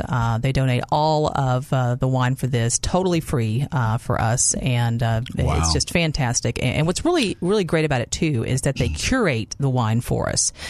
So it's quality wine. Their sommeliers take a lot of pride in it, and they want it to be a good experience for the guest. So there's a lot of great stuff there to sample. It's a great experience if you're looking to try to find something new. And we also have food from 40 different restaurants. So this is a great event if you just want to come for the food. And we actually have a ticket. We call it the foodie ticket for people that may not want to drink, that may not be drinkers, that just want to come and experience the food. So lots of options there at Wild Wines. And the live music is fantastic, too. We've got live music too. Boom Kinetic, which is a dance band. Bill's Town, which is a great band, too, a little bit more country music style. So there's a little bit of something for everybody. And then on Friday night, we've got our VIP night. That's for the individuals that may like the finer wines. We have higher-end wines that night, a little bit of a higher ticket price that night. And we've got food from Petite and Keat, from So, from Capitol Hotel, from some other restaurants like that, too. So a little bit more of a fine dining experience for that night. But all proceeds go to our Zoo Foundation. And our Zoo Foundation is what helps us to build new exhibits. So those private funds are great because they help us to renovate the zoo, to build new things like the penguin exhibit that we were talking about earlier. So it really helps us out. Good deal. Well, even though you're director, you can't take the marketing out of your psyche, can you? Never. No, never. Always trying to sell. Always trying to sell. Yeah, absolutely. Well, I mean, this is an all-adult event, and I assume it's outside? It is. It is. Well, the Friday night event pours down raining? Well, so the Friday night event is actually in Cafe Africa in our pavilion, which are covered and inside. Yeah. And the Saturday night event is outside, but we do have a backup plan. We've got War Memorial, which we have had the event at War Memorial before when it's rained. Good. So we've done it in the concourse before, so we do have a backup plan.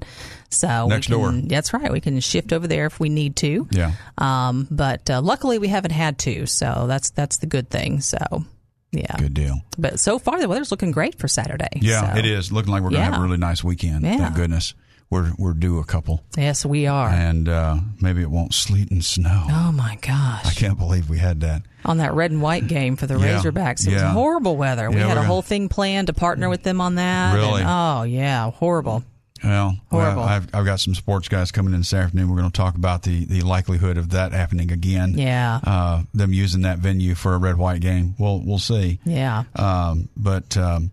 Well, the zoo is kind of a mainstay in Arkansas. How do we rank nationally as far as zoos go?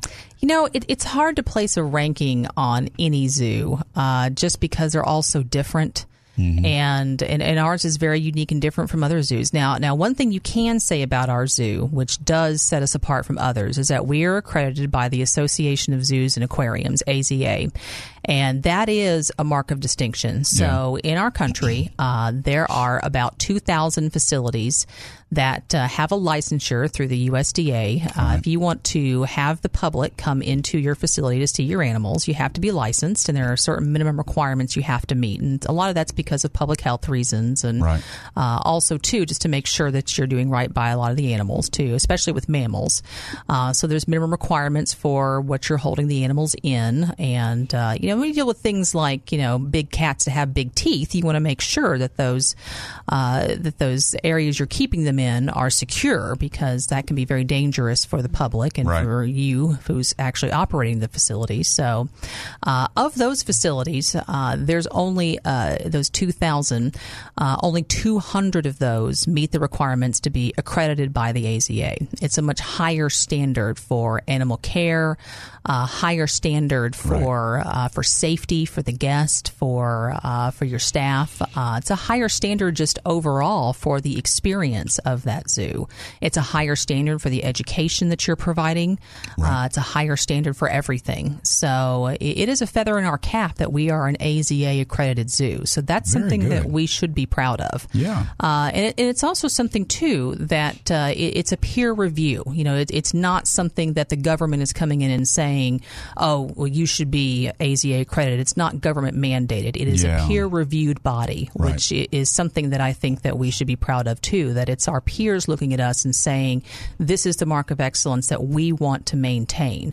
And it's something, too, that the USDA has said, if you all can regulate yourselves, we're not going to regulate you. And so that's something that's nice. Really good. Keep the feds out of it. That's right. So keeping the feds out of it, AZA is able to say, okay, well, we're going to maintain a core of excellence amongst ourselves and have this as a way of saying this is what the bar of excellence is. So for our zoo to be accredited, it's a really good thing.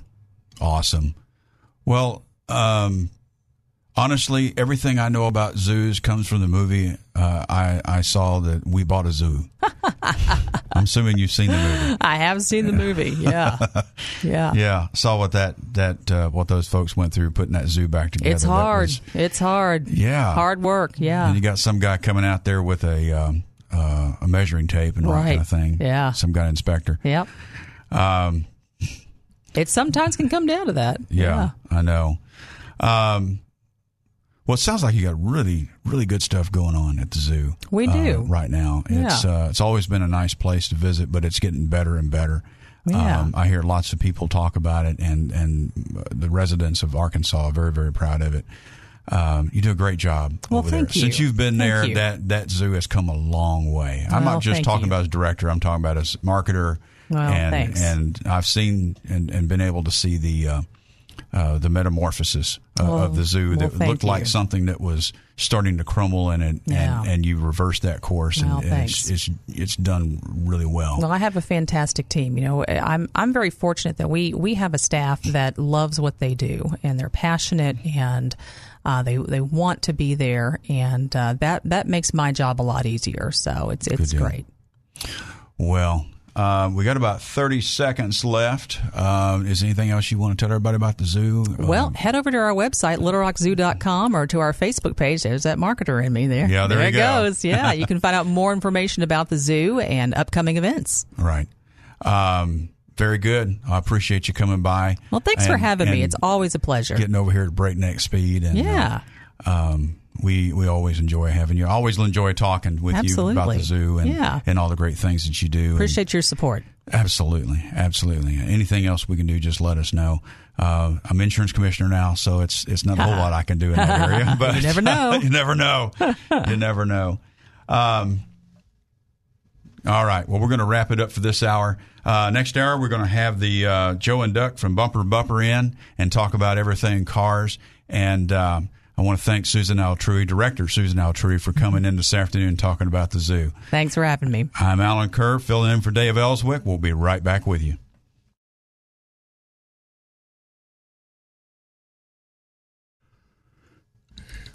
Good afternoon, everybody. This is Alan Kerr filling in for Dave Elswick this afternoon. We've got a great show for you. I got Duck in this afternoon from Bumper to Bumper, and we're going to talk everything cars and talk about the car show, car parts, and even take a few of your calls. If you're writing this number down, 501-823-0965, we'll start taking calls here in just a bit and get your questions about your car. What about the car show? How'd it go? It don't come up to June. Oh, June the 2nd. Now they had one out at Conway, but that was a different one from ours. That was mainly a Volkswagen one up there. Oh, really? But ours will come in June the 2nd. It'll be the first Saturday in June. First Saturday in June. We'll have anywhere from 80 to 160 cars. Wow. We got enough room to park probably 100 inside, and we got enough room out back underneath the awning to park another probably 70 or 80. And where's this going to be? Conway at the Expo Center. Oh, okay.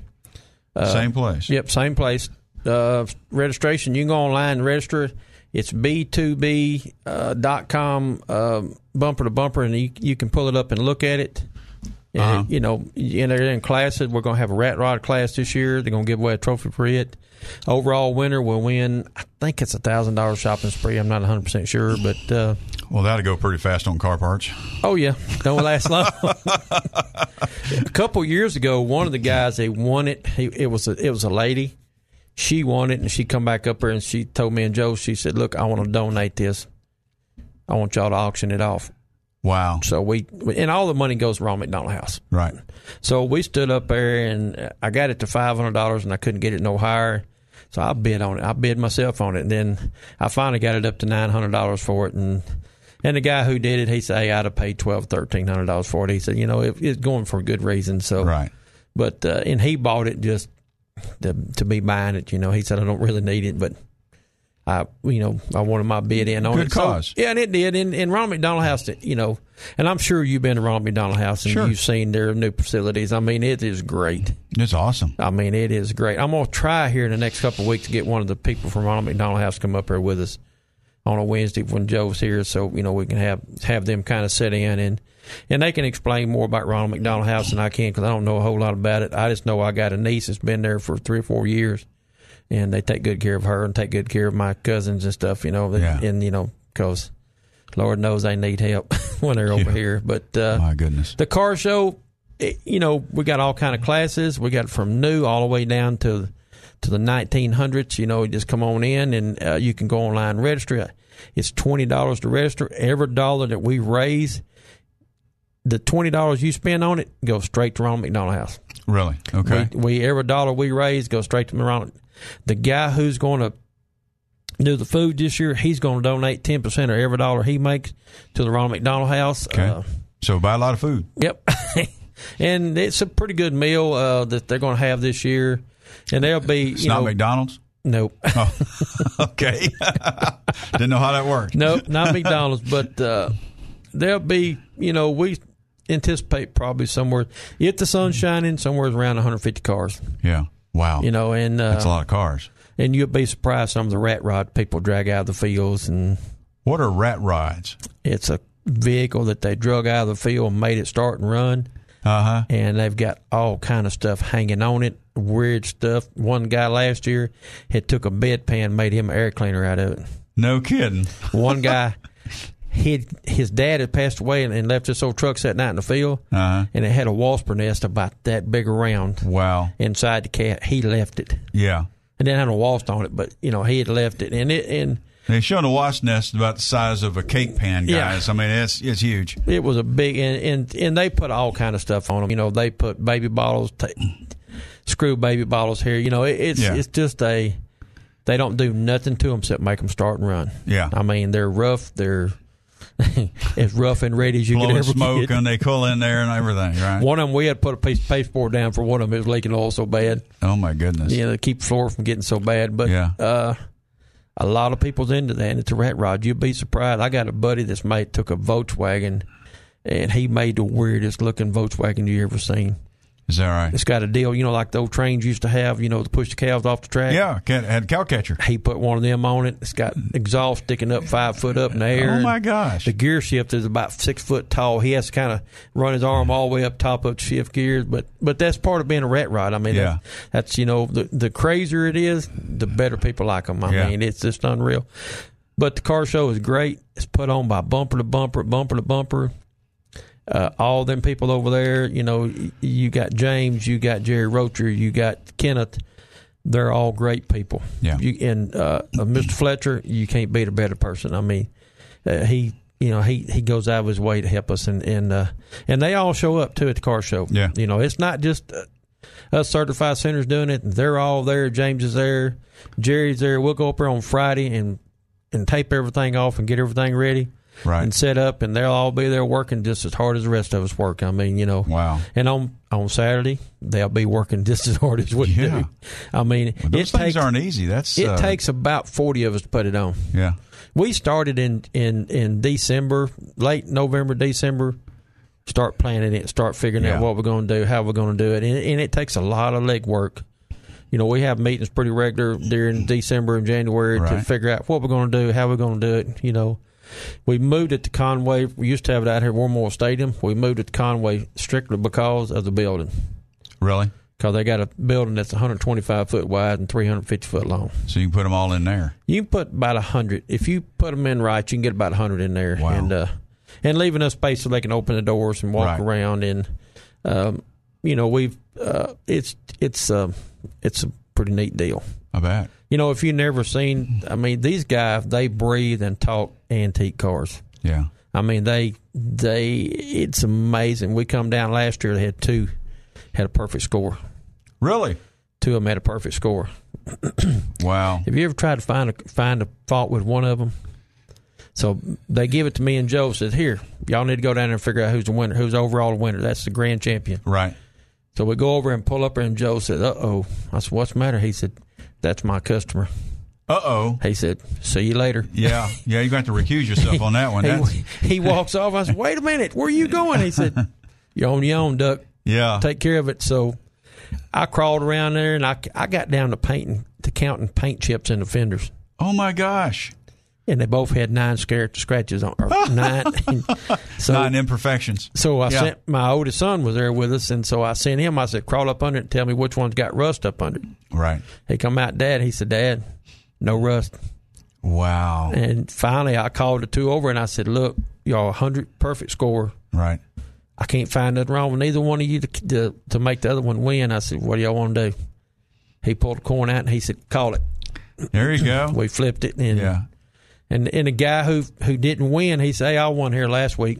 So, he was, but, sometimes it comes down to that. You don't have no choice, but if you can't find something wrong. He was cool with it. All right, well, we're going to take a little break real quick to make some money for the station. This is Alan Kerr filling in for Dave Elswick at 101.1. The Answer. We'll be right back after these messages. Good afternoon, everybody. This is Alan Kerr filling in for Dave Elswick this afternoon. We got a great show for you. I've got Duck from Duck's Garage out in Benton. We've been talking everything cars. I've been talking about the car show they're going to have in June the 2nd. June the 2nd in Conway. And looking forward to that, Conway Expo Center. You can go check it out and register on b2b.com, bumpertobumper.com. There's a link here on the top of the page. You can link up to it, and then it'll tell you all about it. All right, great. Right now, we're going to, we've for the 7th caller, we're going to give away a 500 lumens rechargeable flashlight. You recharge it with your cell phone charger. This is one of those really honking flashlights that you can light your way or beat off an attacker with. This is a heavy thing. Yeah, it's made out of. It's got metal all around it. Yeah, it's a really good flashlight.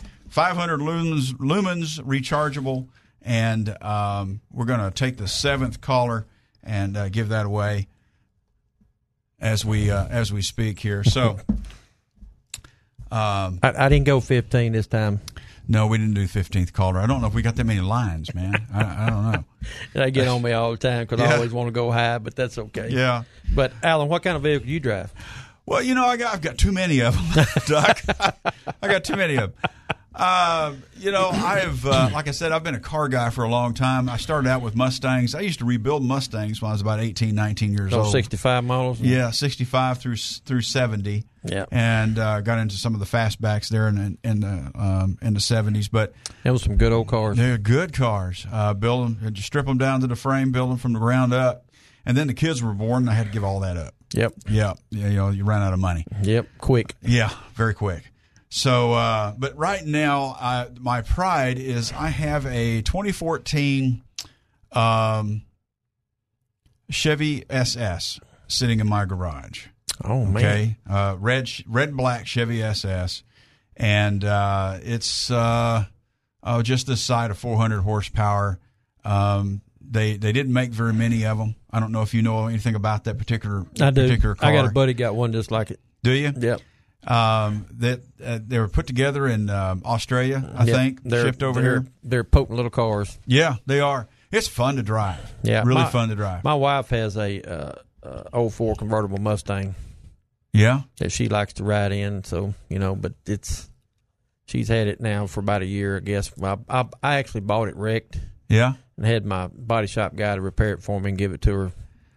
Wow, for an anniversary gift. So nice. She Cadillacs around in it, but it's okay. I'm not real fond on about riding with the roof down because it messes my sinuses up. Well, that's me too, and always has. I the few times I've tried owning or driving a convertible, they're cool looking. Yep, they are cool looking. But they're as inconvenient as anything I've ever had. They are. They're a bad inconvenience, but they're cool looking. That's all you can say. Yeah, if you're just using one to drive on the weekend for a few hours, on the weekend, basically what she does. Yeah, that's really all you need. The rest of the time it sits in the garage. Yeah, But speaking of cars, the thing that right now that people's having problems out of, I don't work on many cars. I do work on some, but I don't work on many cars. Yeah. Most of mine is diesel pickups to 18-wheelers, what I work on. Oh, really? And right now, the problem people's having out of diesel pickups, I don't know if you know it, is the exhaust problem. Just... Really? Oh, man. With all this new exhaust... With exhaust getting clogged up? Yeah. Really? The DPF, it's got a cat filter on it, DPF filter on it. It takes the rear fluid to clean it. Pump problems on the pumps are real bad about going bad on the rear fluid. Uh-huh. The injectors go bad, the pumps go bad. It's got an inlet knock sensor, outlet knock sensor. It's got 3 temperature sensors, and any one of them goes bad and it's down. Okay, that's a whole lot more than your regular exhaust. A tailpipe and a muffler. And a muffler. That's yes, what sir. I'm used to, just a tailpipe and a muffler. But, I get them in there, and it's nothing to spend $6,000-$7,000 on them. Really? Oh, hey, we got a caller. Did he? Oh, man. Well, call back. We'll we'd like to talk to you. We'll like your calls. Yeah, we'll If you got a question for Duck about your car, 501-823-0965. We'll be glad to answer your questions for you. But, the exhaust work, there's so much with this, and not on this diesel pickups, it's on the 18-wheelers too. Right. Have you ever seen an 18-wheeler going down the interstate and it puffs out the bluish white-looking smoke? Yeah. It's called a regen. That bluish white-looking smoke is ash. Really? Yep. Wow. Is ash. It's where it went through a regen mode and cleaned everything. And, but the DPF stuff is killing the American public. Oh. It's so expensive to fix them nowadays. I can imagine. Nothing to spend anywhere from $3,000 to $6,000 on them. Yeah. I spent almost $8,000 on one. $6,000 on 18-wheeler here the other day. I had had a blowed head gasket. Yeah. Cracked the DLC. Yeah. And cracked the cat filter and everything in it. Had to replace it all. Couldn't clean it. It was about $8,000 time I got through with him. Oh my gosh. And people just shake their head and walk off and look at me and say, "Okay, fix it." Yeah, well, ain't nothing else I can do. Yeah. And especially if that's your livelihood. Yeah, they're running up down the road all day long trying to make a living, like the rest of us. Right. But it gets harder and harder when you have to do all this stuff and everything. So, but it's the diesel pickups are running in the same situation. But right now, if you own a vehicle, you need to check your cabin air filter. I heard about that. I have never heard of a cabin air filter until recently, and of course I get one changed in my car all the time. My daughter drives a RAV4 in Texas, and every time she takes that thing in, they're telling me that the cabin air filter is clogged up. So I guess all the pollen's doing that. Yes, all this green stuff flying in there. That's what I tell people: change it before change it in December, right? And then don't change it again until about the middle of May. Right. Usually by the middle of May, all the pollen's gone. Right. All the green stuff is through flying. But you'll be surprised. Usually by Mother's Day it's done. You'll be surprised when you pull that cabin air filter out, what's stuck in it. Yeah. If you live by pine trees, all that pine tree straw goes right down into it. Wow. If you live by oak trees in the fall when the leaves are shucking, it all goes down into it. Yeah. And it's a good thing because Dodge went for a couple years, about 3 years, they didn't have a cabin air filter. Right. And you'd be surprised how many dash I had to pull out to clean the evaporator core. Really? So the heater will work, and so the AC will work. Because it'll be just packed full in it. Just packed full of dust and dirt and everything else. And now Dodge has a cabin air filter in them, the newer ones. Yeah. But if you have a vehicle that has a cabin air filter, in the next couple of weeks you need to replace it. Yeah. Okay. And it stops your head from messing up. Not only that, it stops everything from getting stopped up. Yeah. Well, I've got several cars. I'm gonna have to go. Yeah, I've got a Jeep Cherokee and I've got a Lexus 350.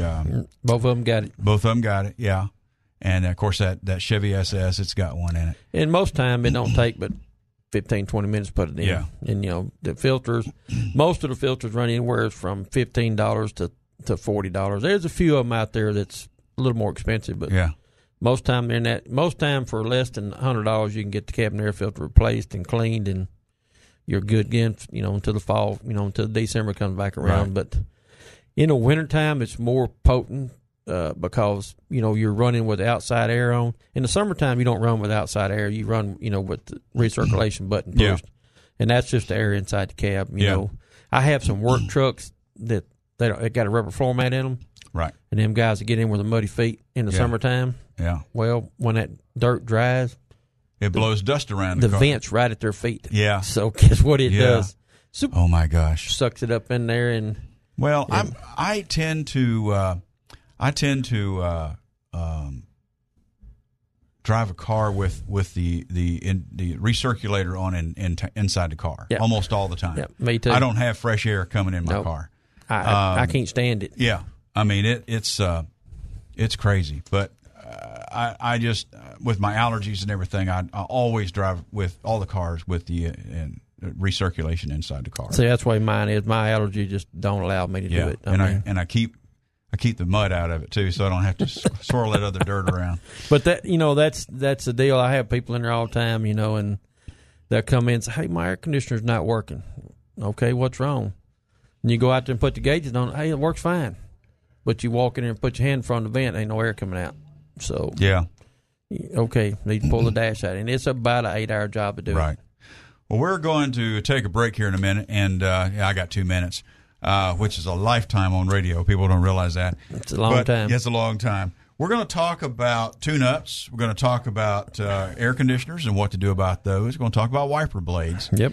And take some more calls. And, again, that number is 501-823-0965.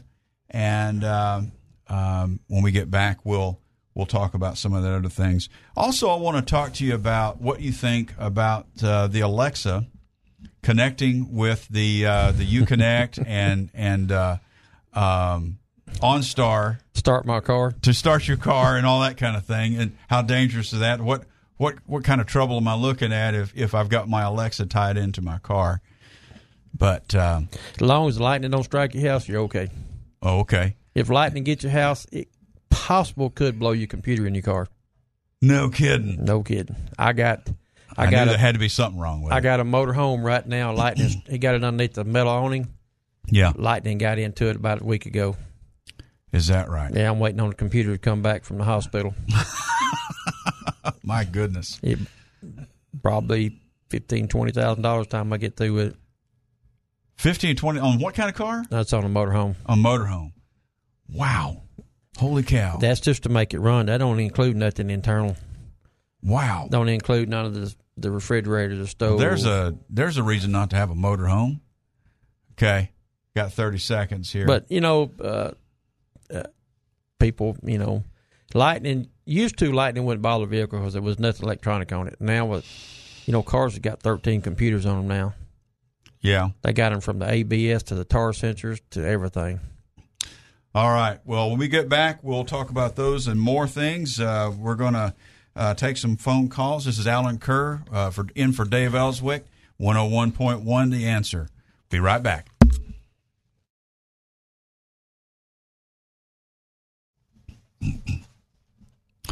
All right, we're back. I'm filling in for Dave Elswick. My name is Alan Kerr, and this is 101.1 The Answer. We've got Duck from Duck's Garage out in the studio here. We're going to take some calls and take some questions. We got Derek from Jacksonville. Derek, can you hear us? Hello. Hey, Derek, this is Alan Kerr. You got a question for Duck? Not there.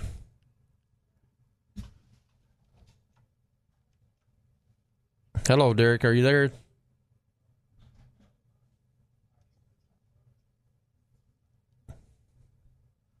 I don't see Richard on here. Okay.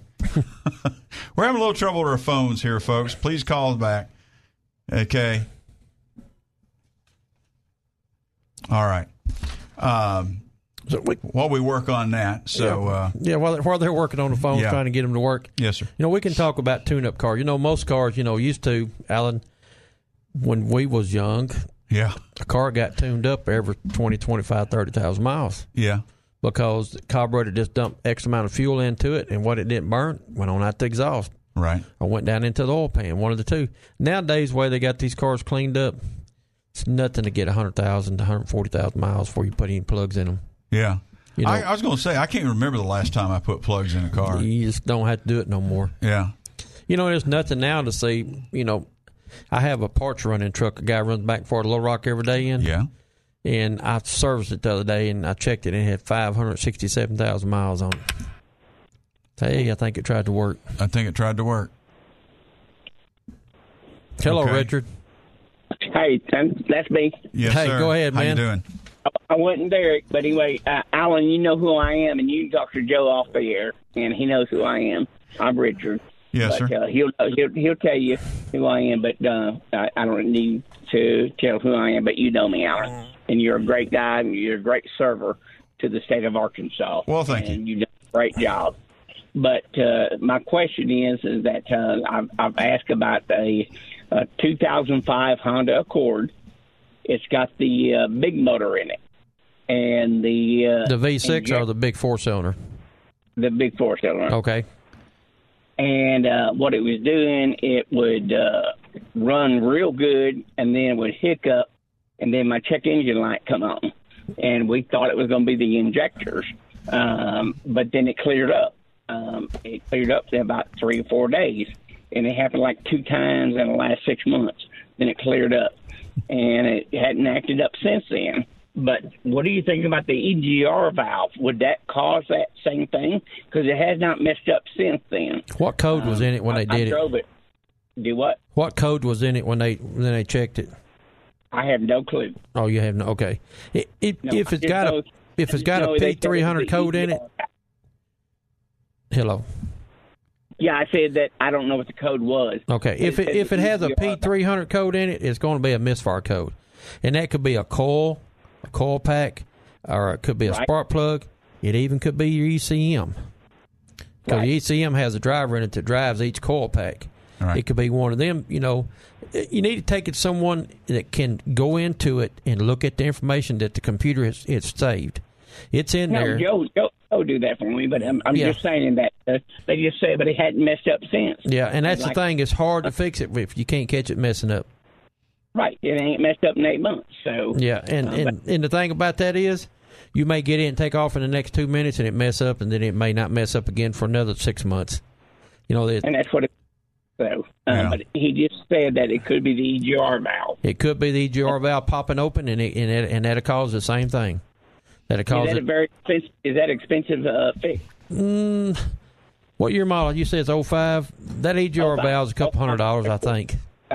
Yeah. And it's a couple hours labor to put it in. You'll probably spend $500 or so time you get it put on, tax and all. Yeah, but I'm saying it just ran perfect ever since then, and then I'm trying to figure out what it was. And then I thought it was a coil pack, but then they said, well, it could be the EGR valve. There's about 4 or 5 things, you know. First thing you need to do is get the code out of it and see what code's in it. And then you can may have to do a little research online and, you know, do a little talking. But if you get the code out of it. That's what you and Joe are for. Yeah. Take it by Joe over and see him. And he'll pull the code out of it, and then we'll figure out what's going on with it.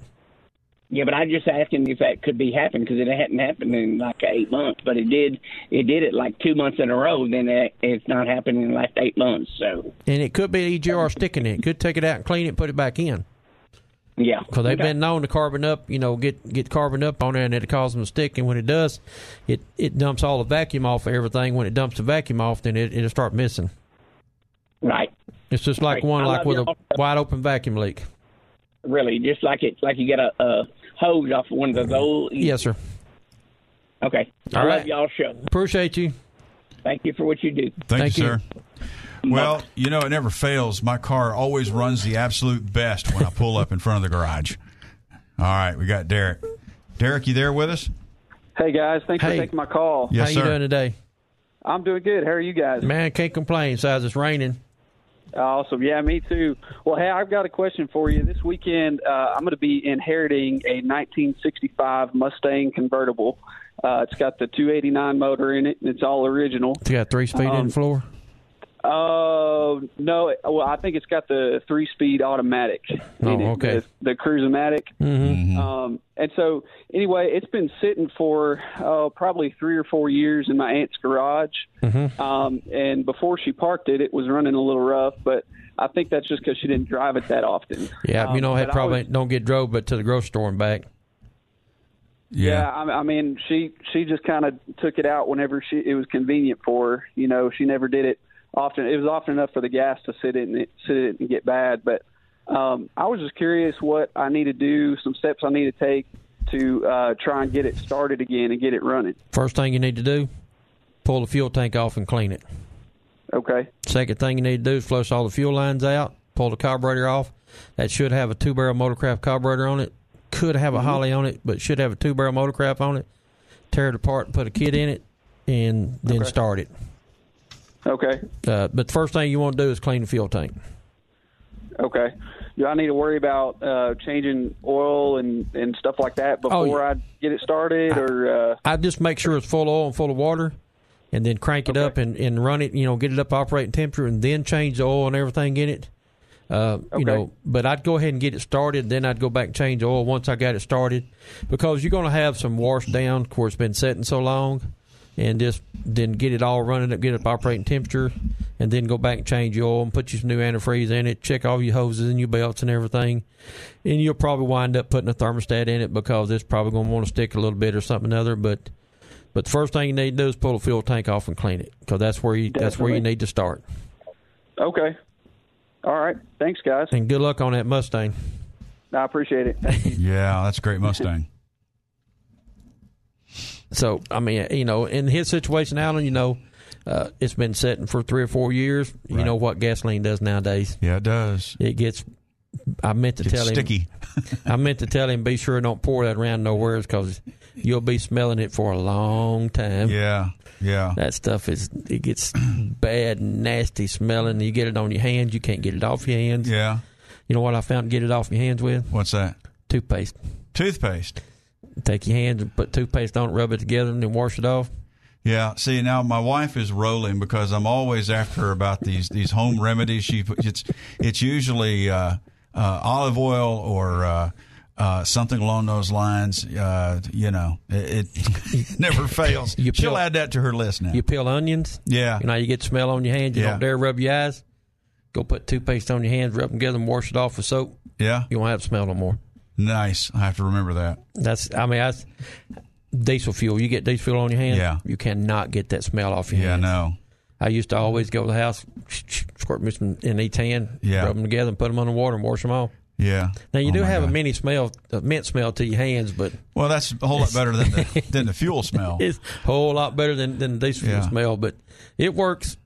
Well, you heard it here, folks. This is how to get your home remedy to get the smell off your hands. Yeah. Onions or fuel. Okay. Well, if you know what's coming now, we're fixing to get into some 80 and probably 90-degree days here in the next 3 or 4 or 5 weeks. Now's the time to get your AC checked on your car. You know, pull into me or Joe or any of the certified, the bumper-to-bumper certified centers. We'll be more than welcome to check it, see if you need any Freon in it, see if it's low, check it, and just make sure you're ready to when it does get that 85-degree days and you reach over and flip it on, you can ride cool. Yeah, there you go. Ain't nothing no worse than riding hot. Well, you're right about that. Well, I'll tell you what, we're going to stop here and take some make some money real quick, and we'll be back in just a few minutes. But before we do that, we're gonna talk about when we come back. We'll talk more about air conditioning, windshield wiper blades, things like that. Just everyday maintenance of your car, and what the value is of some of these dealerships. When you buy a car, you've got a repair cycle that they want you to go through and things like that. I'd like to hear about that.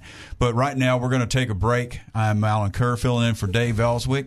101.1 The Answer. Be right back.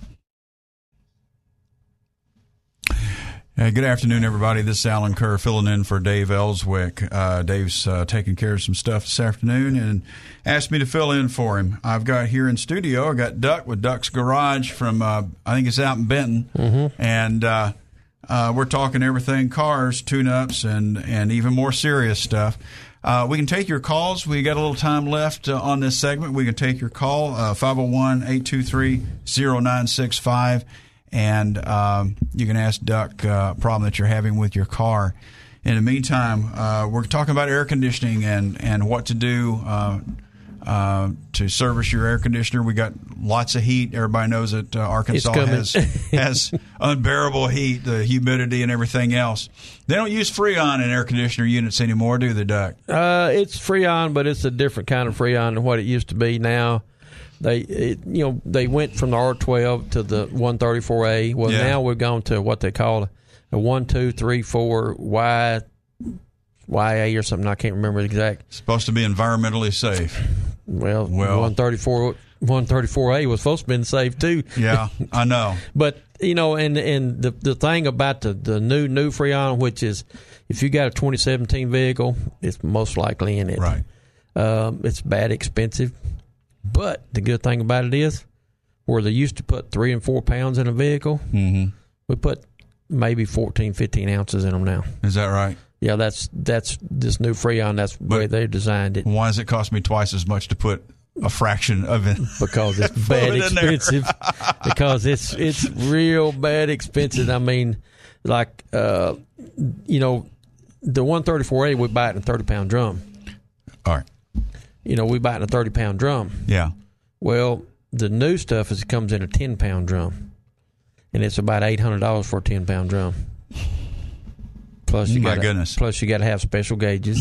Oh yeah. A special machine. Well, it's kind of like iPhone. Every time they come out with a new one, you can't use the same charger. You got to come out with new. You got to go buy something different. It's go crazy. Along with yeah, it. But they done learn that stuff. But if right now's the time you get your car into one of us service centers. We're all in Central Arkansas. It's me and Joe, and you got Henry Atkins over at Logan's. You got Gary out at Mid-State Transmission. Right. You got Danny at Kingwood Exxon. You got all of us around here. Just pull it up, and you can find us. Any of us, come by. We'll be more than welcome. Take a look at your car. Make sure that that you're ready to go for the winter. Make sure when summer gets here and your wife gets in and flips that air conditioner on, she can ride cool.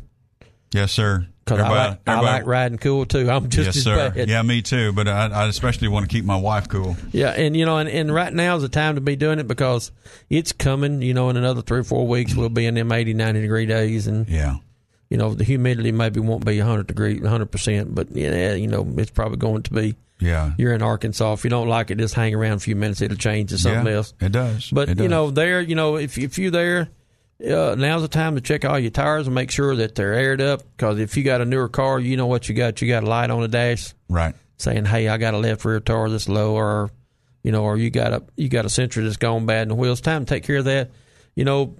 Any of the service centers, we can look at you, look at them, look at your brakes, look at your belts, look at your hoses to make sure that you're 100% ready to go, that your wife's not sitting out on the side of the road with a broke belt or, anything subject to happen at any time. But, the more maintenance you do, Alan, this because you've worked on, you've done old cars in the past. Absolutely. The more maintenance you do, the better off you are. Absolutely. Yeah. Always prevention. Yeah. And right now, nothing like a little insurance.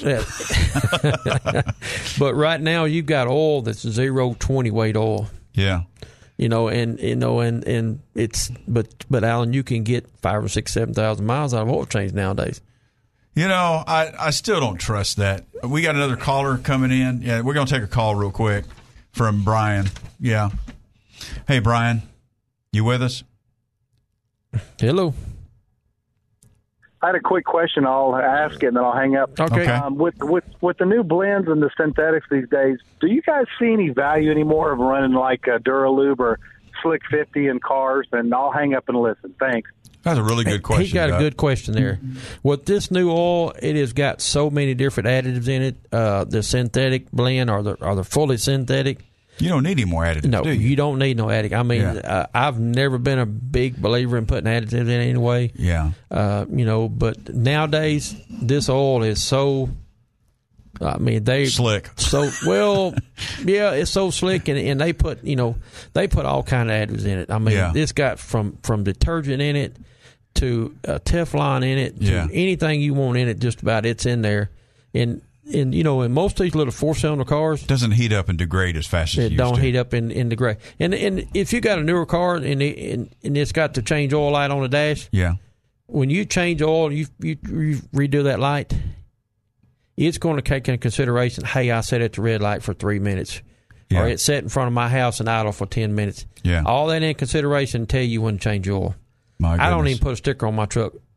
Is that right? I go strictly by what's on the dash. Is that right? When it comes up and tell me I get down to 10%, I go, I change my oil. Well, yeah. But I don't know. I'm still old school. I can't hardly get myself to go past 5,000 miles. Hey, it took me forever to break myself. It used to be 3,000 in 3 months. Yep. Whichever came first. 2,500 miles, then it went to 3,000. It's 5,000 or 5 months, and I just can't let myself get past that. I mean, there's some out there running 7,500 miles a month. Oh, my gosh. Or 7,500 miles between oil changes. Yeah. Yeah. And I'm like you. I could never bring, but I did when I bought the newer truck. I decided, well, I'm going to try it and see if I get burned, I get burned. But but the computer takes in consideration, if you're running down the interstate 80 mile an hour for an hour, it takes that in consideration. And running down the interstate is not near as hard on oil is you running around town, going to the grocery store, turning it off, and getting back in it, starting and taking off again. It's not near as as hard on oil as it is. Right. But far as added the Slick 50 or the STP, no, you don't need to put none of that in it no more. Wow. I got one customer that's got a Peterbilt truck, and he's put Lucas in it ever since it was brand new. Is that right? And every time I service it, he brings me a gallon of Lucas, put this in my truck. Yeah. And I do because that's what he wants. Yeah. But, with this new oil, you don't have to. Don't really have to do that. Nope, yeah. But you don't have to. But, yeah. It is, if you go buy your oil change light, when it comes up and tells you, hey, you got 10% left, it'll come on at 10% and flash at you.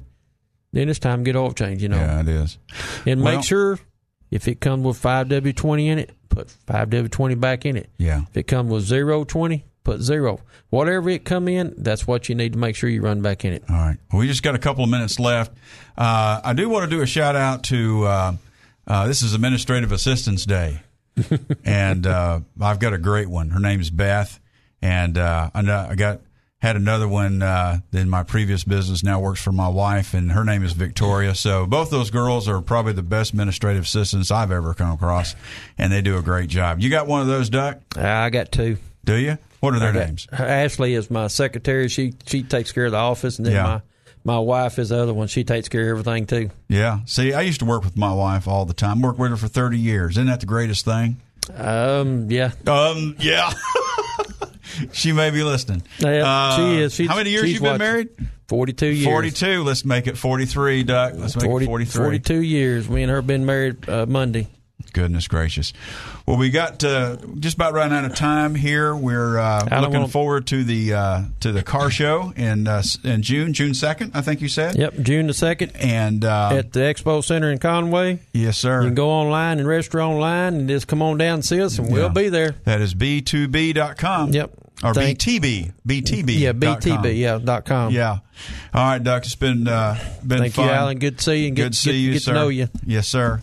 And whoever wanted a flashlight, come by my shop. I have it at my shop. All right. Good deal. I'm Alan Kerr filling in for Dave Elswick. We got a great segment on sports coming up right after this. And we're 101.1 The Answer. Be right back with you.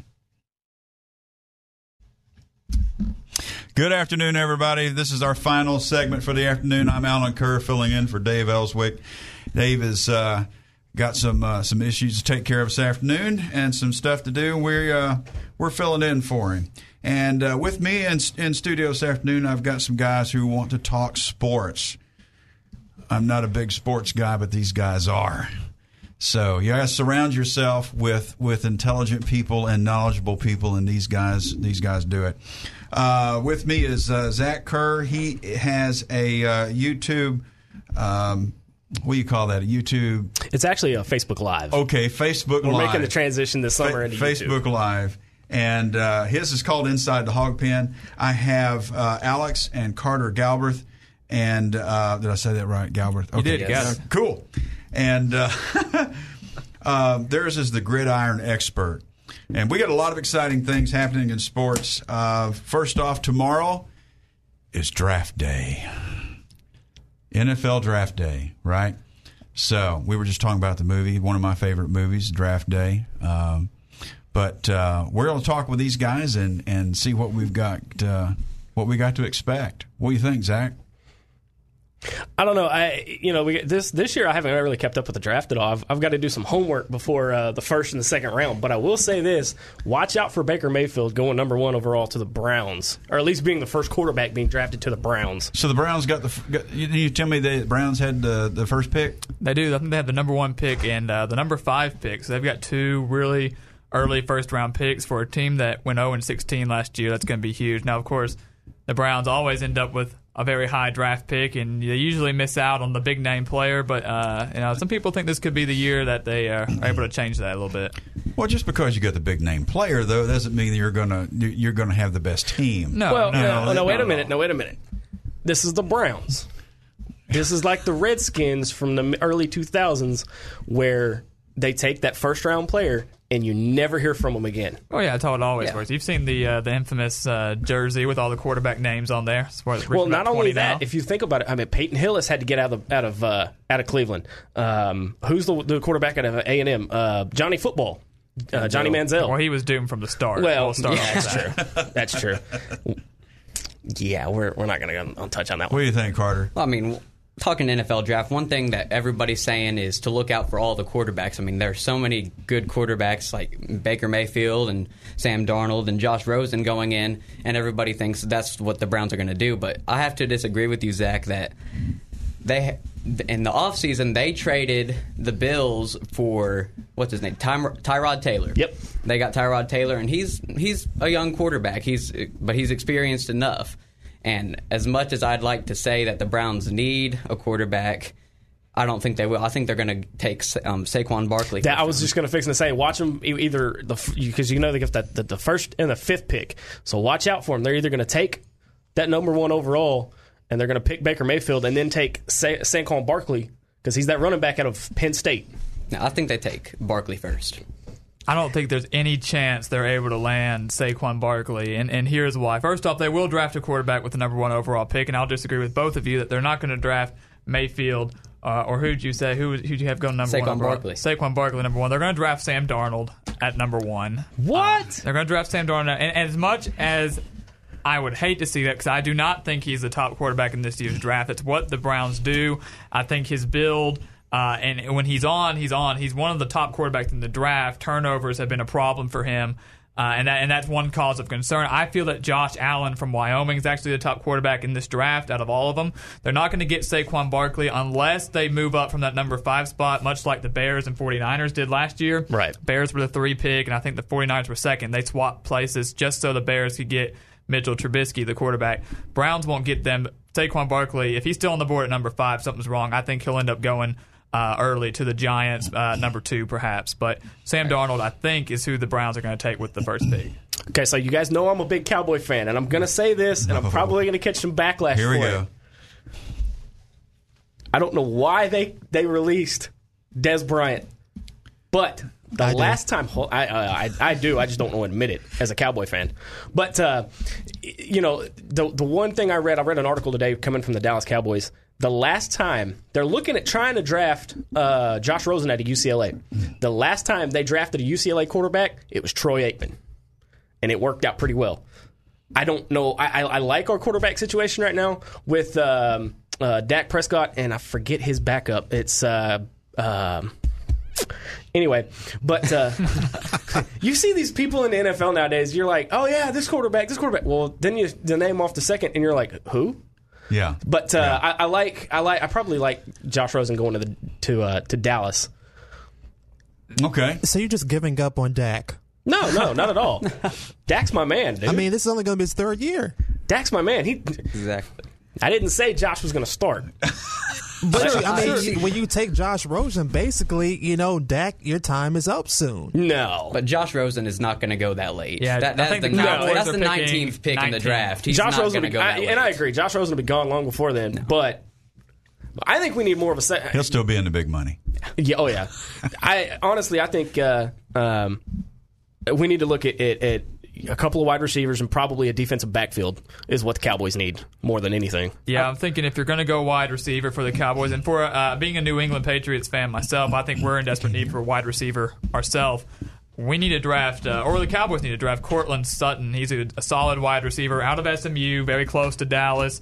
That's something that they need to really look into. He's got big height, very similar to Des Bryant, I think. A lot of people are saying that Calvin Ridley from Alabama is the top wide receiver in this year's draft, and he is very talented, very quick, much smaller than Cortland Sutton. That's who the Cowboys need to go for. If you want them to get Josh Rosen, they're going to have to make some trades to get up into like the top 3, because I think Rosen's going number 3 to the Jets. Hey, it's wishful thinking. That's all I'm saying. Of course, yeah.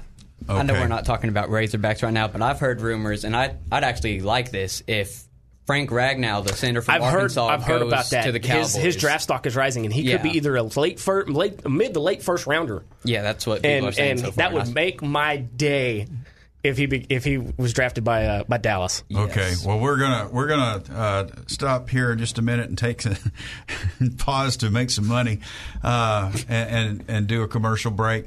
But Zach, you had some. You had a GoFundMe page that you wanted to mention. So a friend of mine at work, he's got a 4.5-year-old. His name is Hayden. He's battling a acute lymphoblastic leukemia type B, and what that is kind of a bone blood cancer. It's his white blood cell count's not really producing as well. But he's got a GoFundMe page. It's going to be linked to our Facebook page, Inside the Hog Pen, as well as my personal page.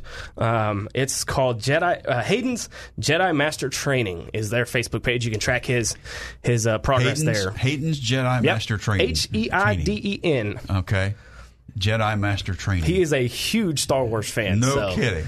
All my Star Wars friends that are listening, go help him out and give him a shout out there, and I'm sure he'll appreciate it. My goodness. Okay. Well, our thoughts and prayers are with him, and I appreciate that. We're going to pause right here and for a commercial break. This is Alan Kerr filling in for Dave Elswick, 101.1 The Answer. We'll be right back with you.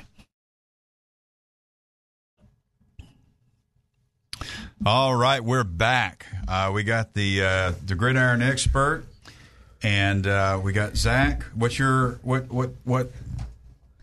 What's the name of your program? I am Razorback Zach. Zach. I host Inside the Hog Pen live on Facebook Wednesdays at 6 p.m. I also host another one. It's a regional one for the whole entire SEC called Spreading Out. Well, hey, as I said last time we were on here, it is called the SEC Uncensored Show. It's brought to you by the SEC Uncensored Facebook page. They're gracious enough. They saw the Inside the Hog Pen, and they're like, we got to have you. You do an SEC show. So. Yeah, nice. Okay. Well, we were talking about the draft, weren't we? Oh, yeah. Yes. NFL draft. The military or the NFL draft? No, the NFL. There's no such thing as military draft anymore. Thank goodness. Right. All you boys would be lined up. Oh, yeah. Yeah. Not good. That's not good. Okay. I've done that go once. Yeah. There you go.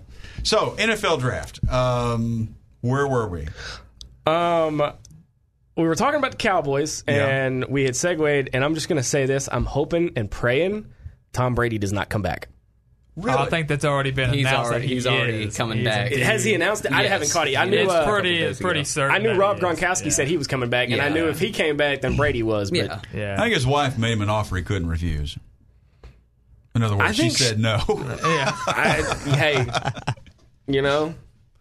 But I got a request on one of our on the Inside the Hog Pen's Facebook page. Who do you think the Broncos are going to pick? The Broncos, what pick are they? 6th, 7th, somewhere around there. They're pretty high up. They're decent. Yeah, they have 5th pick. 5th pick? Okay, so I was wrong about the Browns. But a lot of people think that the Broncos could sneak up there or hope that he falls enough and grab a quarterback with Josh Allen from Wyoming, which I would really like that pick. Broncos need a quarterback. Who's their quarterback now? I know they got one. Didn't they take back? Didn't they think Osweiler? Yeah, they got Osweiler back, didn't they? Yeah, I'm pretty sure they did get Osweiler back, and they have Simeon back there too, who was a starter. Yeah, Trevor Simeon. That's the one I was thinking of. None of those guys were very good. Osweiler did a great job that year. They made the Super Bowl run. Then he tanked. Got paid $72 million to go to Houston, and was terrible there. If they want a quarterback, Josh Allen's the man, because I think Darnold's taking number 1, Rosen's second, third to the Jets.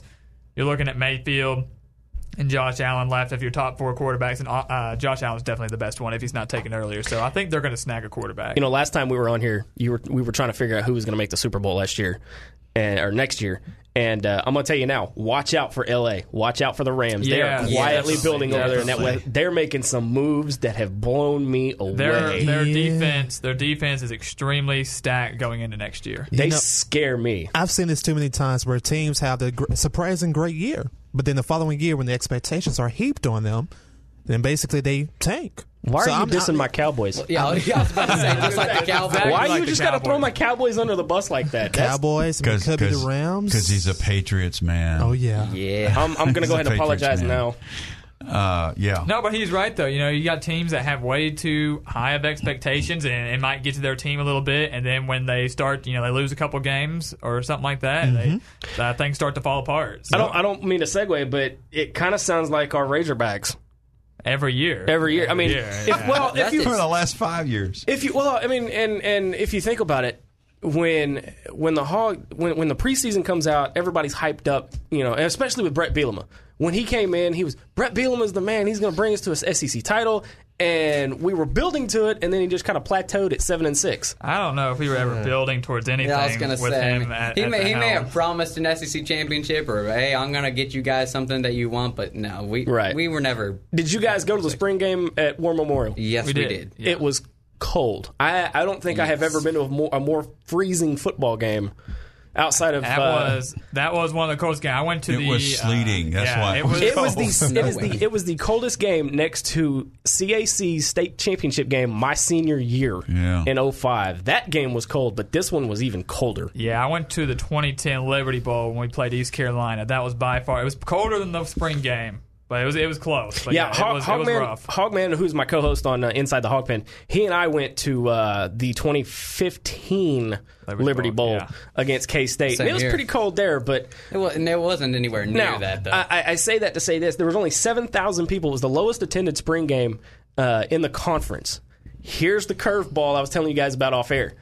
Does that have an effect on the future of War Memorial? Right, wait, before you say anything, I'd just like to say, when people look at the title spring game, they expect it to be the weather of spring, not January. Well, this is sleeting. Arkansas, so I mean, it's unpredictable, but still. You know how they say if you don't like the weather in Arkansas, give it about 2 hours. But for 7,000 people to show up in that kind of temperature, those conditions, that's saying something. That's saying something. But okay.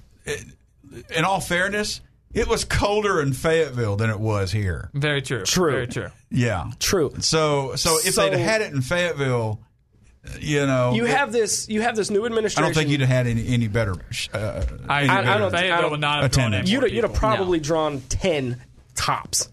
Yeah. 10 tops. But you have this new administration in Hunter Yurachek, and for the record, that is the first time I have been able to say his name the right way. Hunter Yurachek. Yeah, okay. And you have the head football coach, Chad Morris. Are we going to see just the spring game, and is that going to count towards the Little Rock game, or are we going to see? We had talked about this a couple of months ago when the discussion first came out. The reason the attendance has been so low at the in-season War Memorial games is we're not playing anybody. They gave us an FCS team on a Thursday. Mm-hmm. Yeah. We used to play teams like Georgia. LSU. The first game at War Memorial I ever went to was 2005, Mississippi State. That was a packed house. And then you get to August 31st, 10 years, 3 years later in 2017, excuse me. My math's wrong. It's been a long day. Okay. It's been a long day. Well, let's take a look at this logically. Isn't the whole purpose of games to fill seats? Yeah, to put fans in the stands. Right. So how many seats compared to Fayetteville does War Memorial have? After the new renovations, much less. Well, right now, Razorback Stadium holds about 72,000, where War Memorial only holds 54, 5. Yeah, something about there, yeah. Yeah.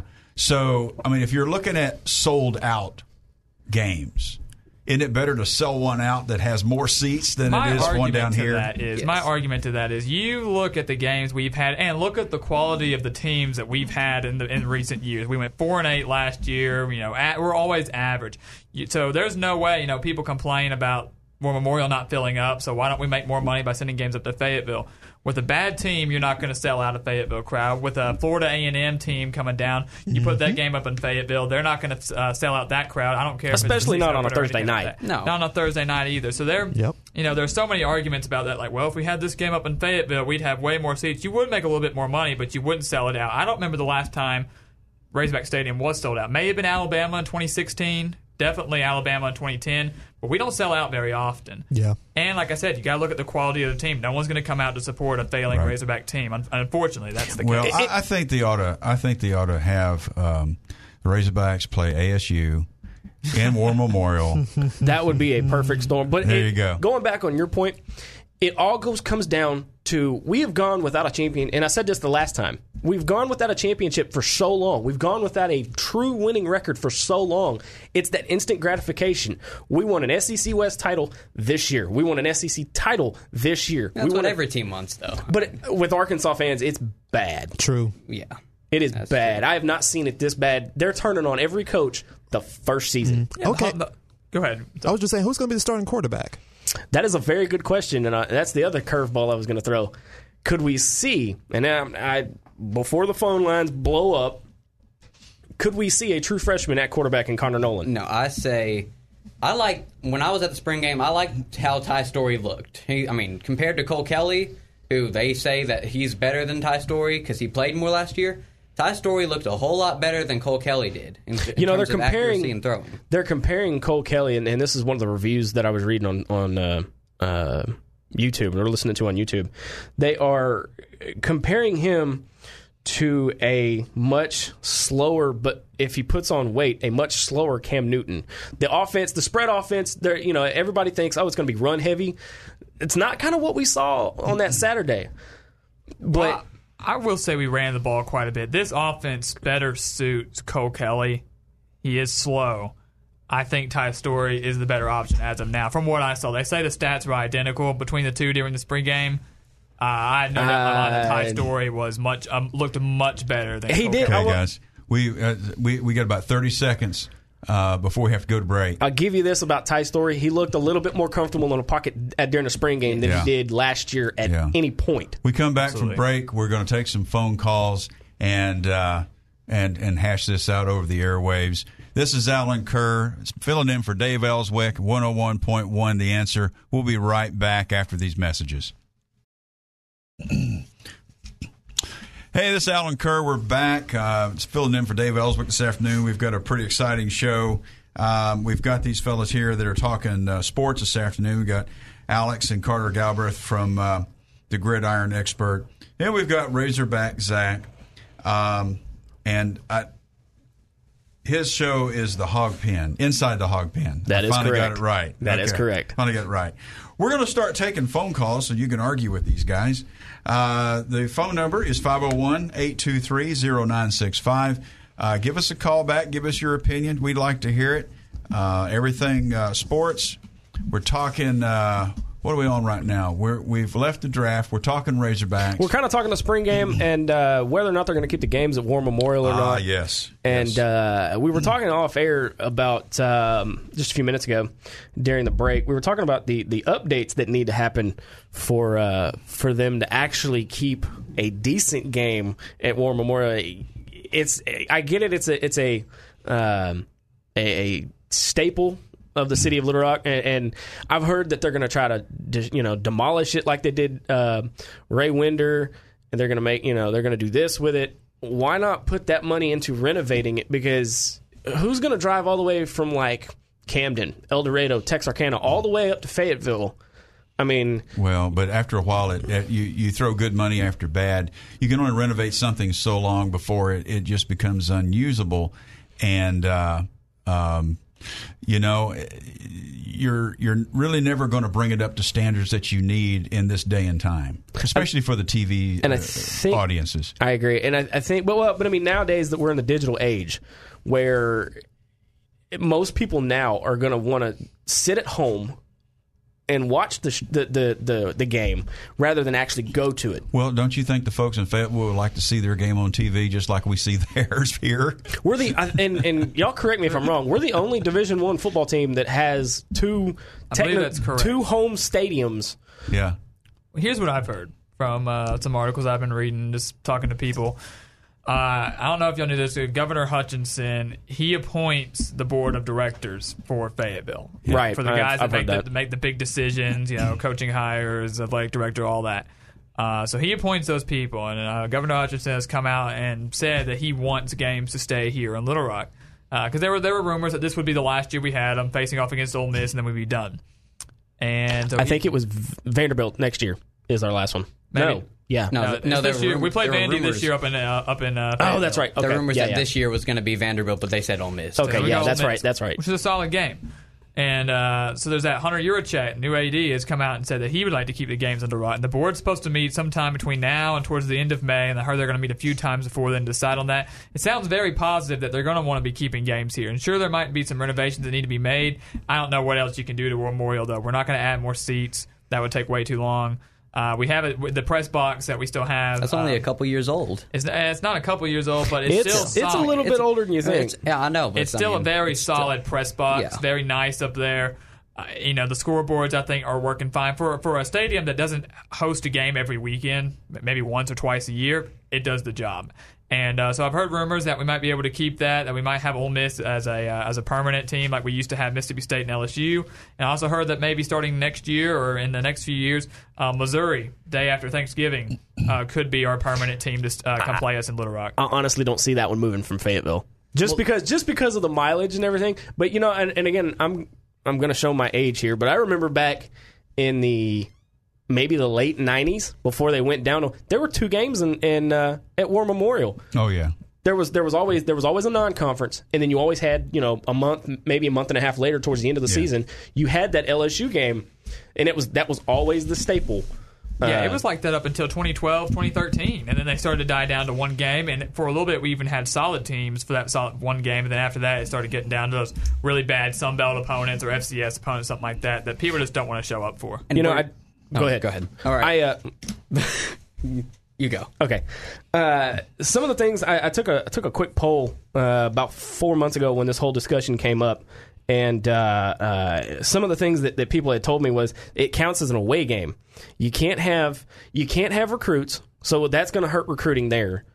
You're not. They say you're not going to have a big enough turnout because it's only 55,000 people, but. When you give us an FCS team, of course you're not going to have a turnout. But I mean, even if that's a packed house and you've got 55,000 people in that stadium with another, I'm just going to guesstimate 10,000 people on the golf course still from tailgating. I've been out on that golf course when there's only 30,000 people in that stadium, and it rocks. Especially if it's an SEC school, that stadium is rocking. So, but and then like I said, the low attendance. You can't have recruits. Low attendance, and it counts as an away game. So those are some of the contributing factors, and that's some of the things that they're looking at. But all right, so back to when you were saying they can't take away the Missouri game from Fayetteville and move it to War Memorial. The thing I have to say about that is, it's the day after Thanksgiving, and Fayetteville, as big of a stadium as it is, and as big of a stadium as it is going to be this year after the renovations. It's not going to be packed after the day after Thanksgiving. I mean, I've seen that the past couple years that we've been playing them. It does not sell out. It doesn't even get close to selling out. And it's going to look even worse with the brand new renovated stadium, and it's not going to be even close to being filled up compared to where it was. But the day after Thanksgiving, where it was with LSU and at War Memorial, it's going to fill up because people will go to the game in Little Rock compared to what they will in Fayetteville. So let me ask you this. Who's a bigger rival right now for us? Is it us and Missouri or us and LSU? I think I'm going to go us and LSU because it's longer. LSU. It's still LSU. They're really trying to force that Missouri rivalry, and I think it will get there. We've only been playing Missouri now for what? This will be the fourth year? Since 2014. The one team that I want us to see start playing again, Texas. Well, of course. That's what everybody wants to see. And I think we're supposed to be facing them in like 2021, somewhere around there. All right, well, we're going to have a few minutes before we have to go to break. What does the public think? 501-823-0965. Give us a call to listen to what you think, if you got any questions for these gentlemen. So we've kind of worked that to death. What's on the horizon? Razorback basketball. Razorback already? Didn't we just finish that? It's not on the horizon. We're actually gonna look at it. We've got a couple of developments that happened earlier today, and it's caveating with what we had talked about the last time we were up here, and the epic collapse against Butler. Oh well. Yeah, extremely. That was epic. That hurts. Yeah. Yeah, you take a team. The way we finished the season, beating Florida in the SEC tournament, I feel like we got slighted a little bit, not getting the 6th seed.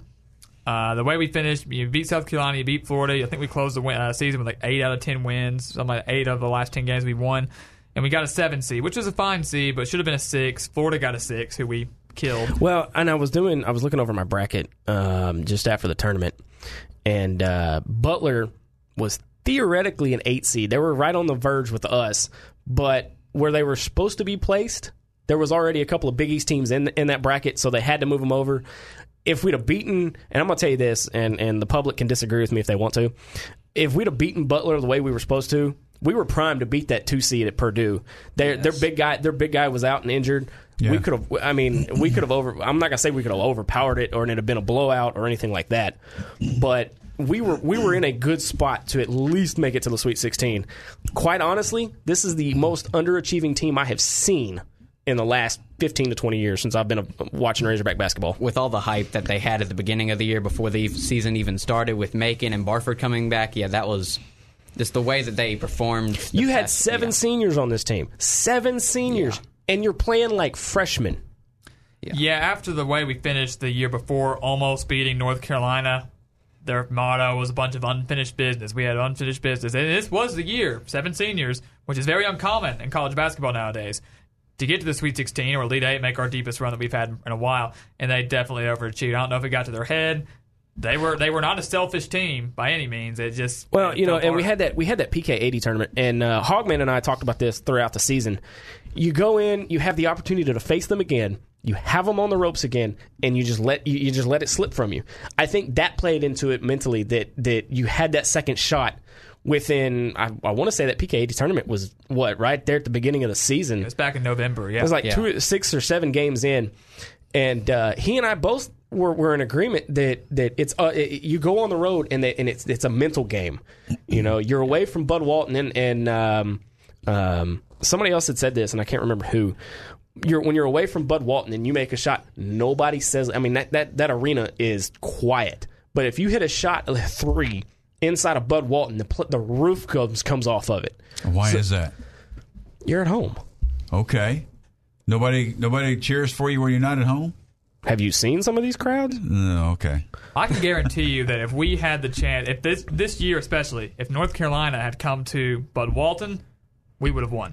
No doubt in my mind that if they had come down to Fayetteville, we would have won that game. I think the turning point, I mean, at least in the non-conference, that game against Houston is the one that did it. I mean, we're coming out of the PK 80, you put a whooping on UConn, which again, they were low down. Okay. But you go into Houston and get beat by 30, something like that. Yeah. It was embarrassing. I think that played a big mental part in the way the season unfolded from there. Okay, we're going to pick that up again here in just a few minutes. We got one more commercial to go through here. This is Alan Kerr filling in for Dave Elswick. 101.1 The Answer. We'll be right back after these messages. There. Is it time to panic? Good afternoon. Our last segment for our last hour of the Dave Elswick Show this afternoon. I'm Alan Kerr filling in for Dave Elswick. We're here with Razorback Zach and the Gridiron Experts. Razorback Zach is Inside the Hog Pen is his blog. We're talking everything sports, and Alex is going to lead us off for this segment.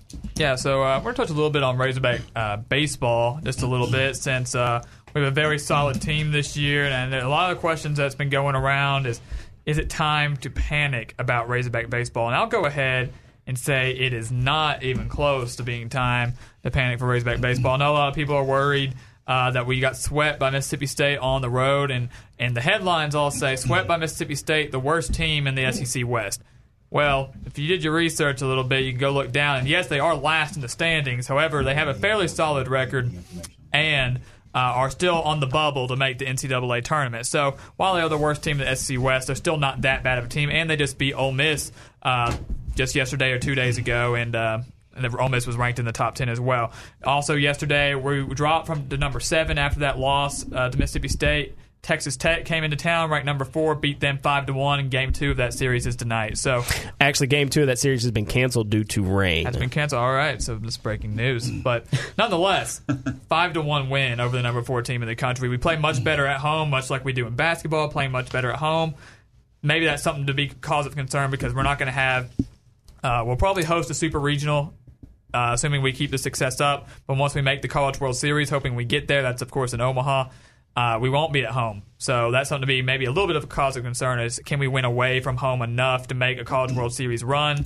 But like I said, we should be at home all the way up until that point, assuming we keep this up. So I'm not concerned about the baseball team unless they start slipping a little bit. But this is by far Dave Van Horn's best baseball team he's had probably in his career at Arkansas. So if we want to make the College World Series and potentially win it for the first time, this is the year to do it.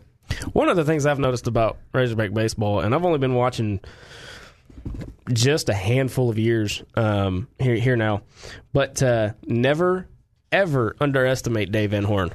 That's one of the things I've learned very quickly is you count him down, you count him out, and next thing you know, you're playing Arizona State in the College World Series. Yeah, definitely. So, I mean, you've got guys like Blaine Knight, Casey Murphy, Carson Shaddy, Casey Martin, Bonfield, Herstad. Yeah. You know, and these guys, I mean, 2.24 ERA for Blaine Knight. He's 6-0 as a starter. So, I mean, you've got the talent.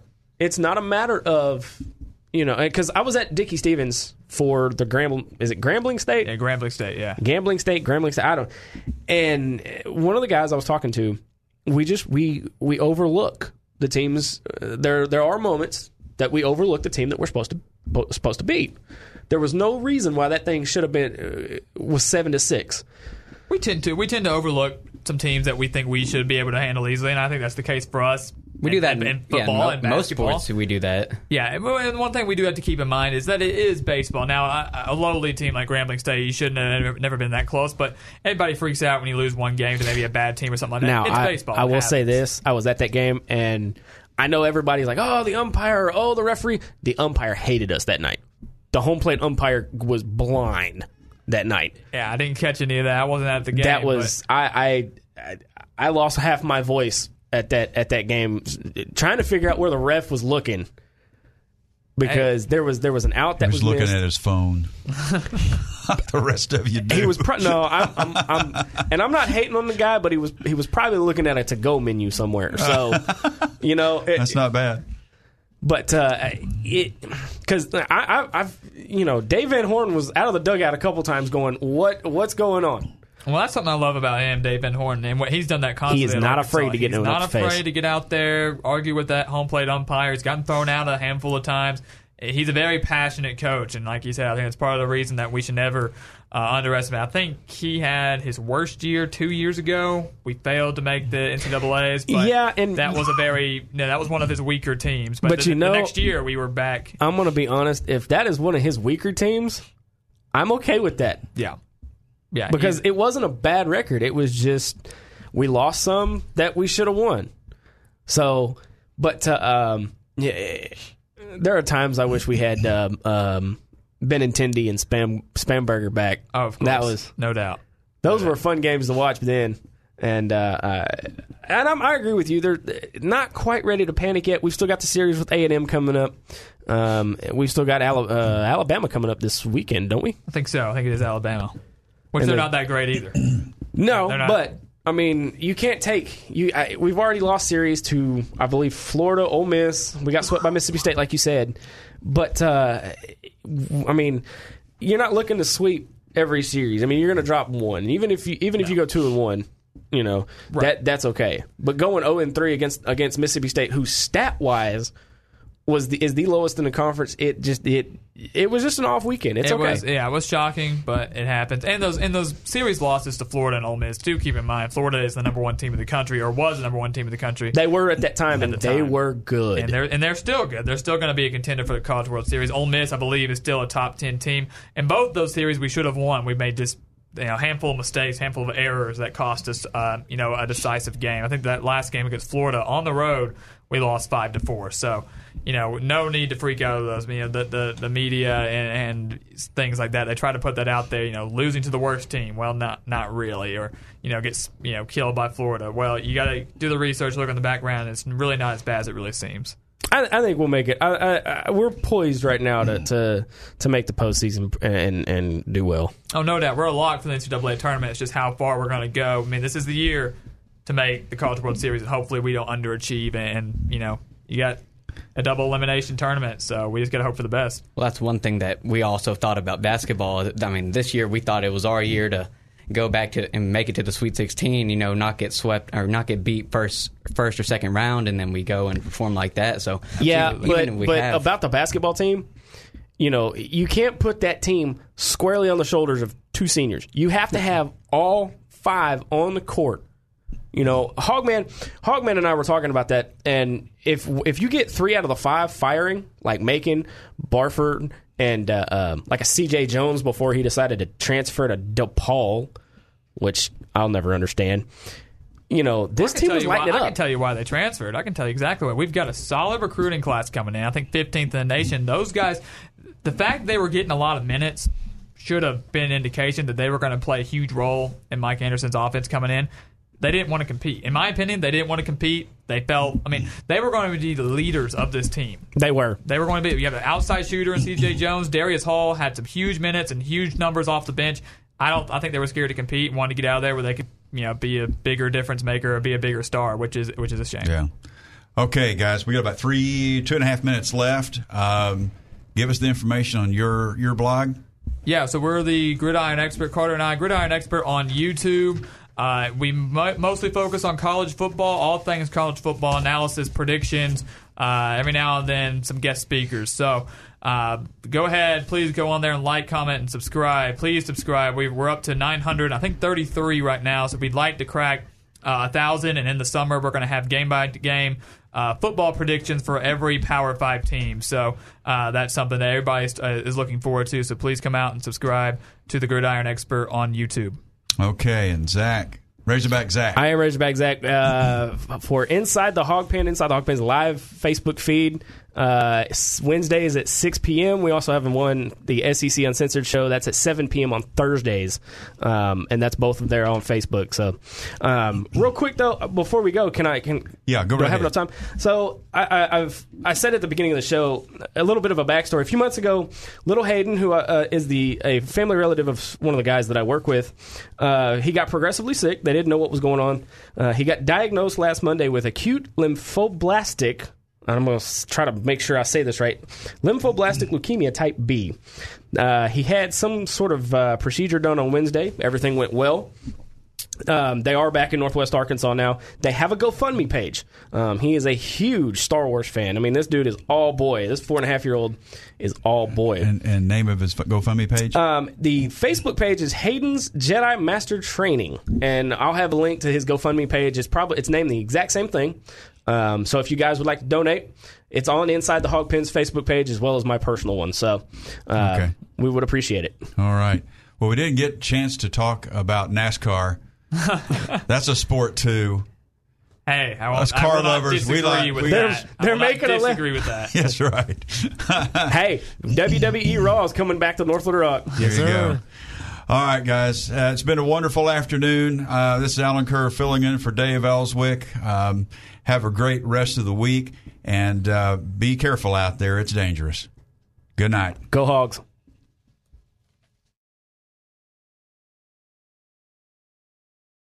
Three-star General Michael J. Flynn, head of the Pentagon Intelligence Agency, knew all the government's dirty secrets. He was one of the most respected generals in the military. Flynn knew what the intel world had been up to. He understood its funding. He ordered the first audit of the use of contractors. This set off alarm bells. The explosive new documentary, Flynn, Deliver the Truth, Whatever the Cost, uncovers the facts behind this scandal. Flynn told the truth. He was the most dangerous person for Donald Trump to hire. I find out the worst enemy that I'm going to face in my life is right here in America. They took my assessment and they wanted me to change it. And I was like, I'm not changing it. They had to get rid of Flynn. With in-depth interviews, archival footage, and never-before-seen personal records of the man behind the headlines. I just felt like I was drowning. Flynn, Deliver the Truth, Whatever the Cost. Available now. Watch it today. Go to salemnow.com. salemnow.com.